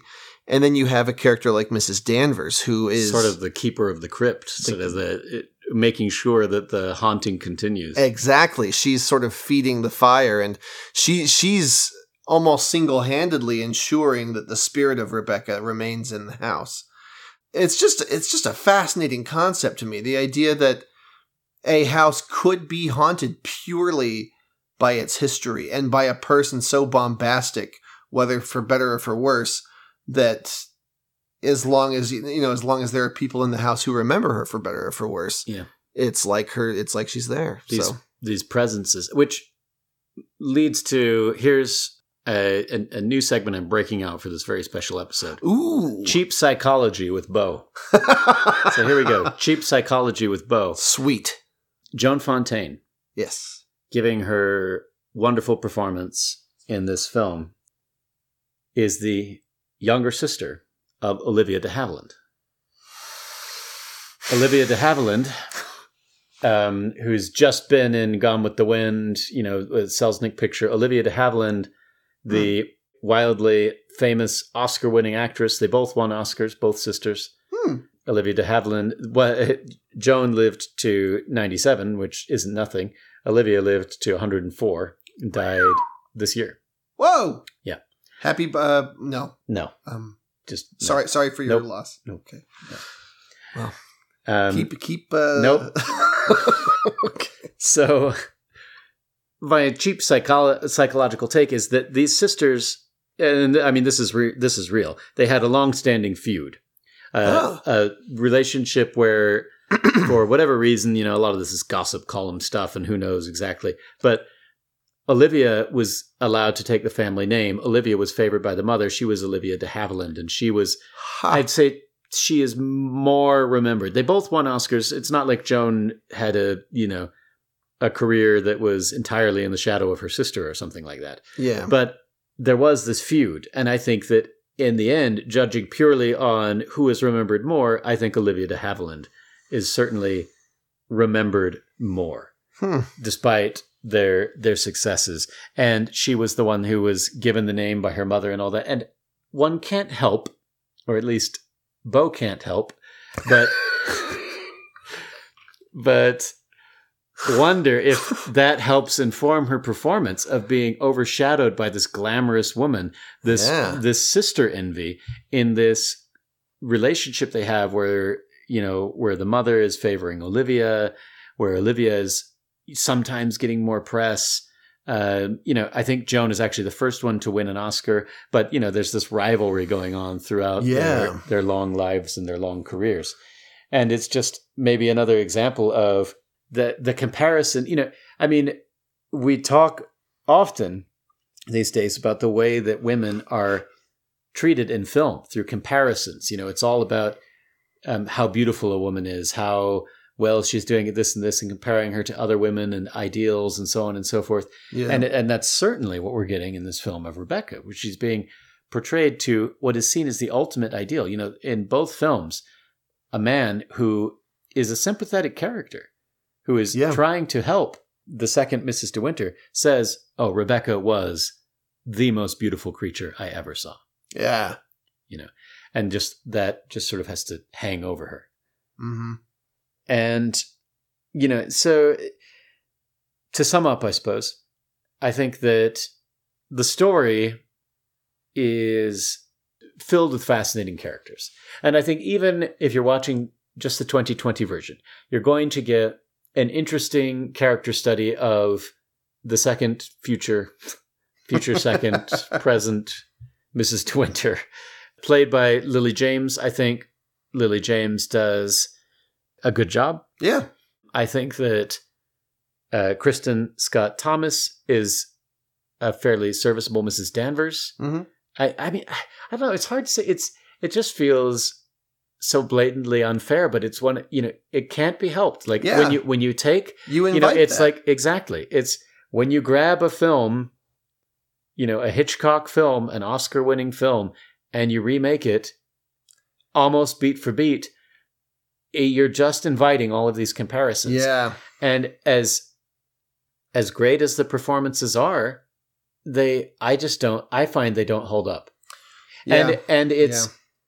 And I think that modern audiences might feel the same way, which is not to wander too far into this, but is also a testament to the fact that there's more than one acting style that leads to emotional resonance. Mm-hmm. Because obviously the 2020 version is taking place in a post Marlon Brando world where there's more of a quote unquote realism. It's not quite as stiff in the studio way that we get with Olivier and Fontaine. But my goodness, Olivier and Fontaine are manipulating us through the entire film. Yeah. Pulling our emotions exactly where they're meant to go. Exactly. And it's something to talk about a film that is able to execute two strong contrivances without them becoming hammy gimmicks. And that's not naming the Mrs. De Winter character and never seeing Rebecca. Yeah. And both of those could come off as very cheap, sort of like, oh, the writer thinks that they're the writer having fun, you know, like, oh, tricky. But both of them, I mean, you can almost not notice them. I literally didn't notice them till after watching both films. Go. Yeah.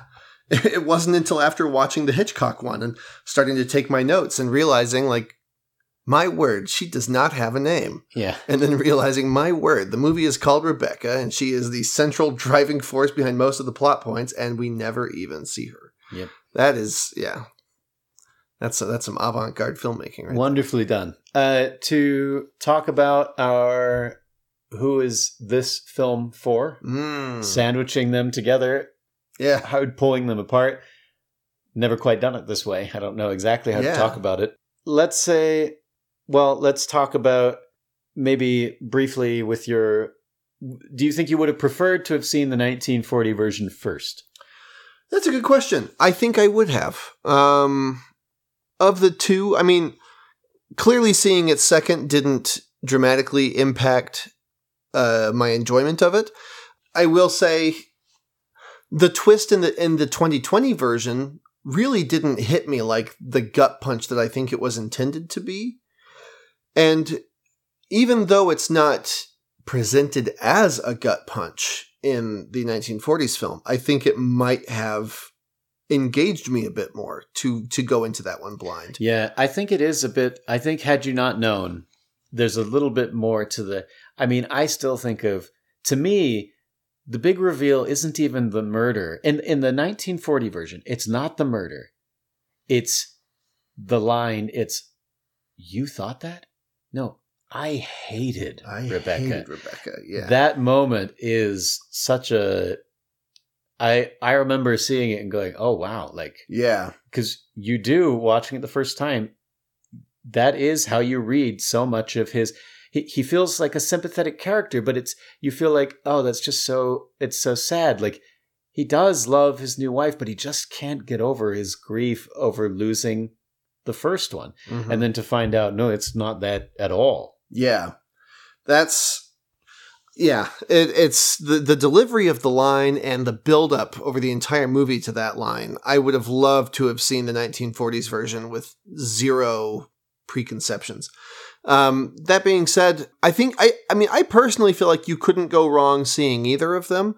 The new one has gotten some bad reviews. Well, not bad, lukewarm reviews. And a lot of them have been for the same reasons we've covered, which is basically just that it doesn't justify its existence as a remake. Yeah, it just suffers by comparison. Yeah. If it existed in a vacuum, it would be fantastic. Because I really liked it when I saw it the night that I watched it. And then I saw the Hitchcock film and I realized, I saw the lesser version first. It's hard for me to pull them apart. I don't know that I would go so far as to say that I really liked it, but there were certainly moments that I did like. Mm-hmm. And I don't, although... The actor, I'm just going to give him a quick shout out here. Tom Goodman Hill, who played Frank in the 2020 version. Oh, yeah, was probably my favorite performance, which is kind of almost a throwaway role, I might say. But that being said, I don't have any major complaints about the acting in the 2020 version. Even Armie Hammer, who does come off as a bit more... stilted, unsympathetic, and possibly abusive. I still don't... It's the sum of so many choices rather than me thinking like, here's an actor who's just not up to the part. Exactly. Yeah, I still think that Armie Hammer is a terrific actor. And yeah, I think it's a testament to his acting that in spite of it all, I still kind of like, I like this character because I like watching him act. And, yeah, it's all these little decisions that led to what would be ultimately a less effective version of the character. And I think this all sort of serves to say that, it does show you how rare a masterpiece is. Like to get a film, making a film and all of its parts, all of the collaboration, all the choices, all the things that have to happen to make a film masterfully beautiful, it's a hard thing to do. And it just shows that you can make a decent film with the same story, with good actors, pulling from a great novel, and, with all these ducks in a row, and still not rise to the height of this other film. Yeah. And I think that just shows, again, how deft Hitchcock and even Selznick were at filmmaking. Just how great Fontaine and Olivier were at acting, and Sanders and so on and so forth. Yeah. Yeah. But I think in the end, we're saying go ahead and see both, but start with the 1940 version. If for some reason you haven't seen it and you've listened to all these spoilers and things anyway. Yeah, go see the 1940s version so you can experience all these spoilers. And then go watch the 2020 version, even more. Even more spoiled. Yeah. Yeah. No, yeah, I think especially the 1940s, Rebecca, I mean, obviously it's an older film. It's black and white. It's got that kind of Vaseline on the camera for the pretty lady kind of technique that was very common back then, which I think is always a signature of older films, is when you have the beautiful woman on camera. And backlit. Backlit, smudge a little bit of grease on the lens, make her nice and foggy. Men love their women foggy. No, I think it would. I think if you are interested in kind of romantic thrillers and kind of gothic sort of pseudo, not even horror, just a suspenseful, tense story with. I completely agree on Hitchcock's approach to humor. I think he pulls off humor in a way that the Marvel movies wish they were. Where he can inject a bit of levity into a tense situation or just a tense film in general and not have it feel like it's afraid to get real. Yeah.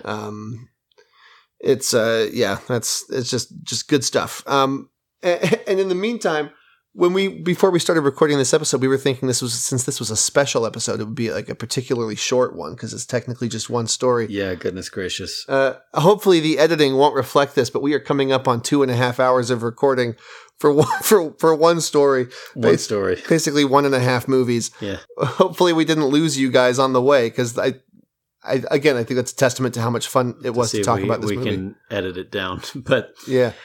Yeah, an interesting one, and well worth seeing, obviously. And also, if you're a fan of Hitchcock, which if you like movies, you probably are, but you want to see something a little out of the norm. It's not quite it takes us a while to really understand why this was a story that Hitchcock may have dug into, and part of that may again be because he didn't have as much control as he did over films when he was, when he was really Alfred Hitchcock. The celebrity director. But it still fits nicely in his oeuvre and is certainly worth seeing basically across the board. Performances, art direction, cinematography. This movie has it all. Yeah.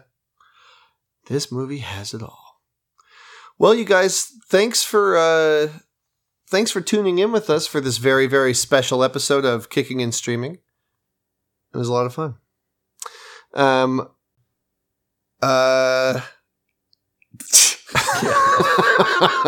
One of these days I'm going to figure out how to close an episode. Just cut on. Boom. Yeah, gonna have to have some good witticisms here. Roll credits. Keep on kicking and streaming. Have it good. We'll catch you next time. I'm Chris Bringhurst, and he's Beau. and we'll catch you on the flip side. We'll catch you next time. Yeah.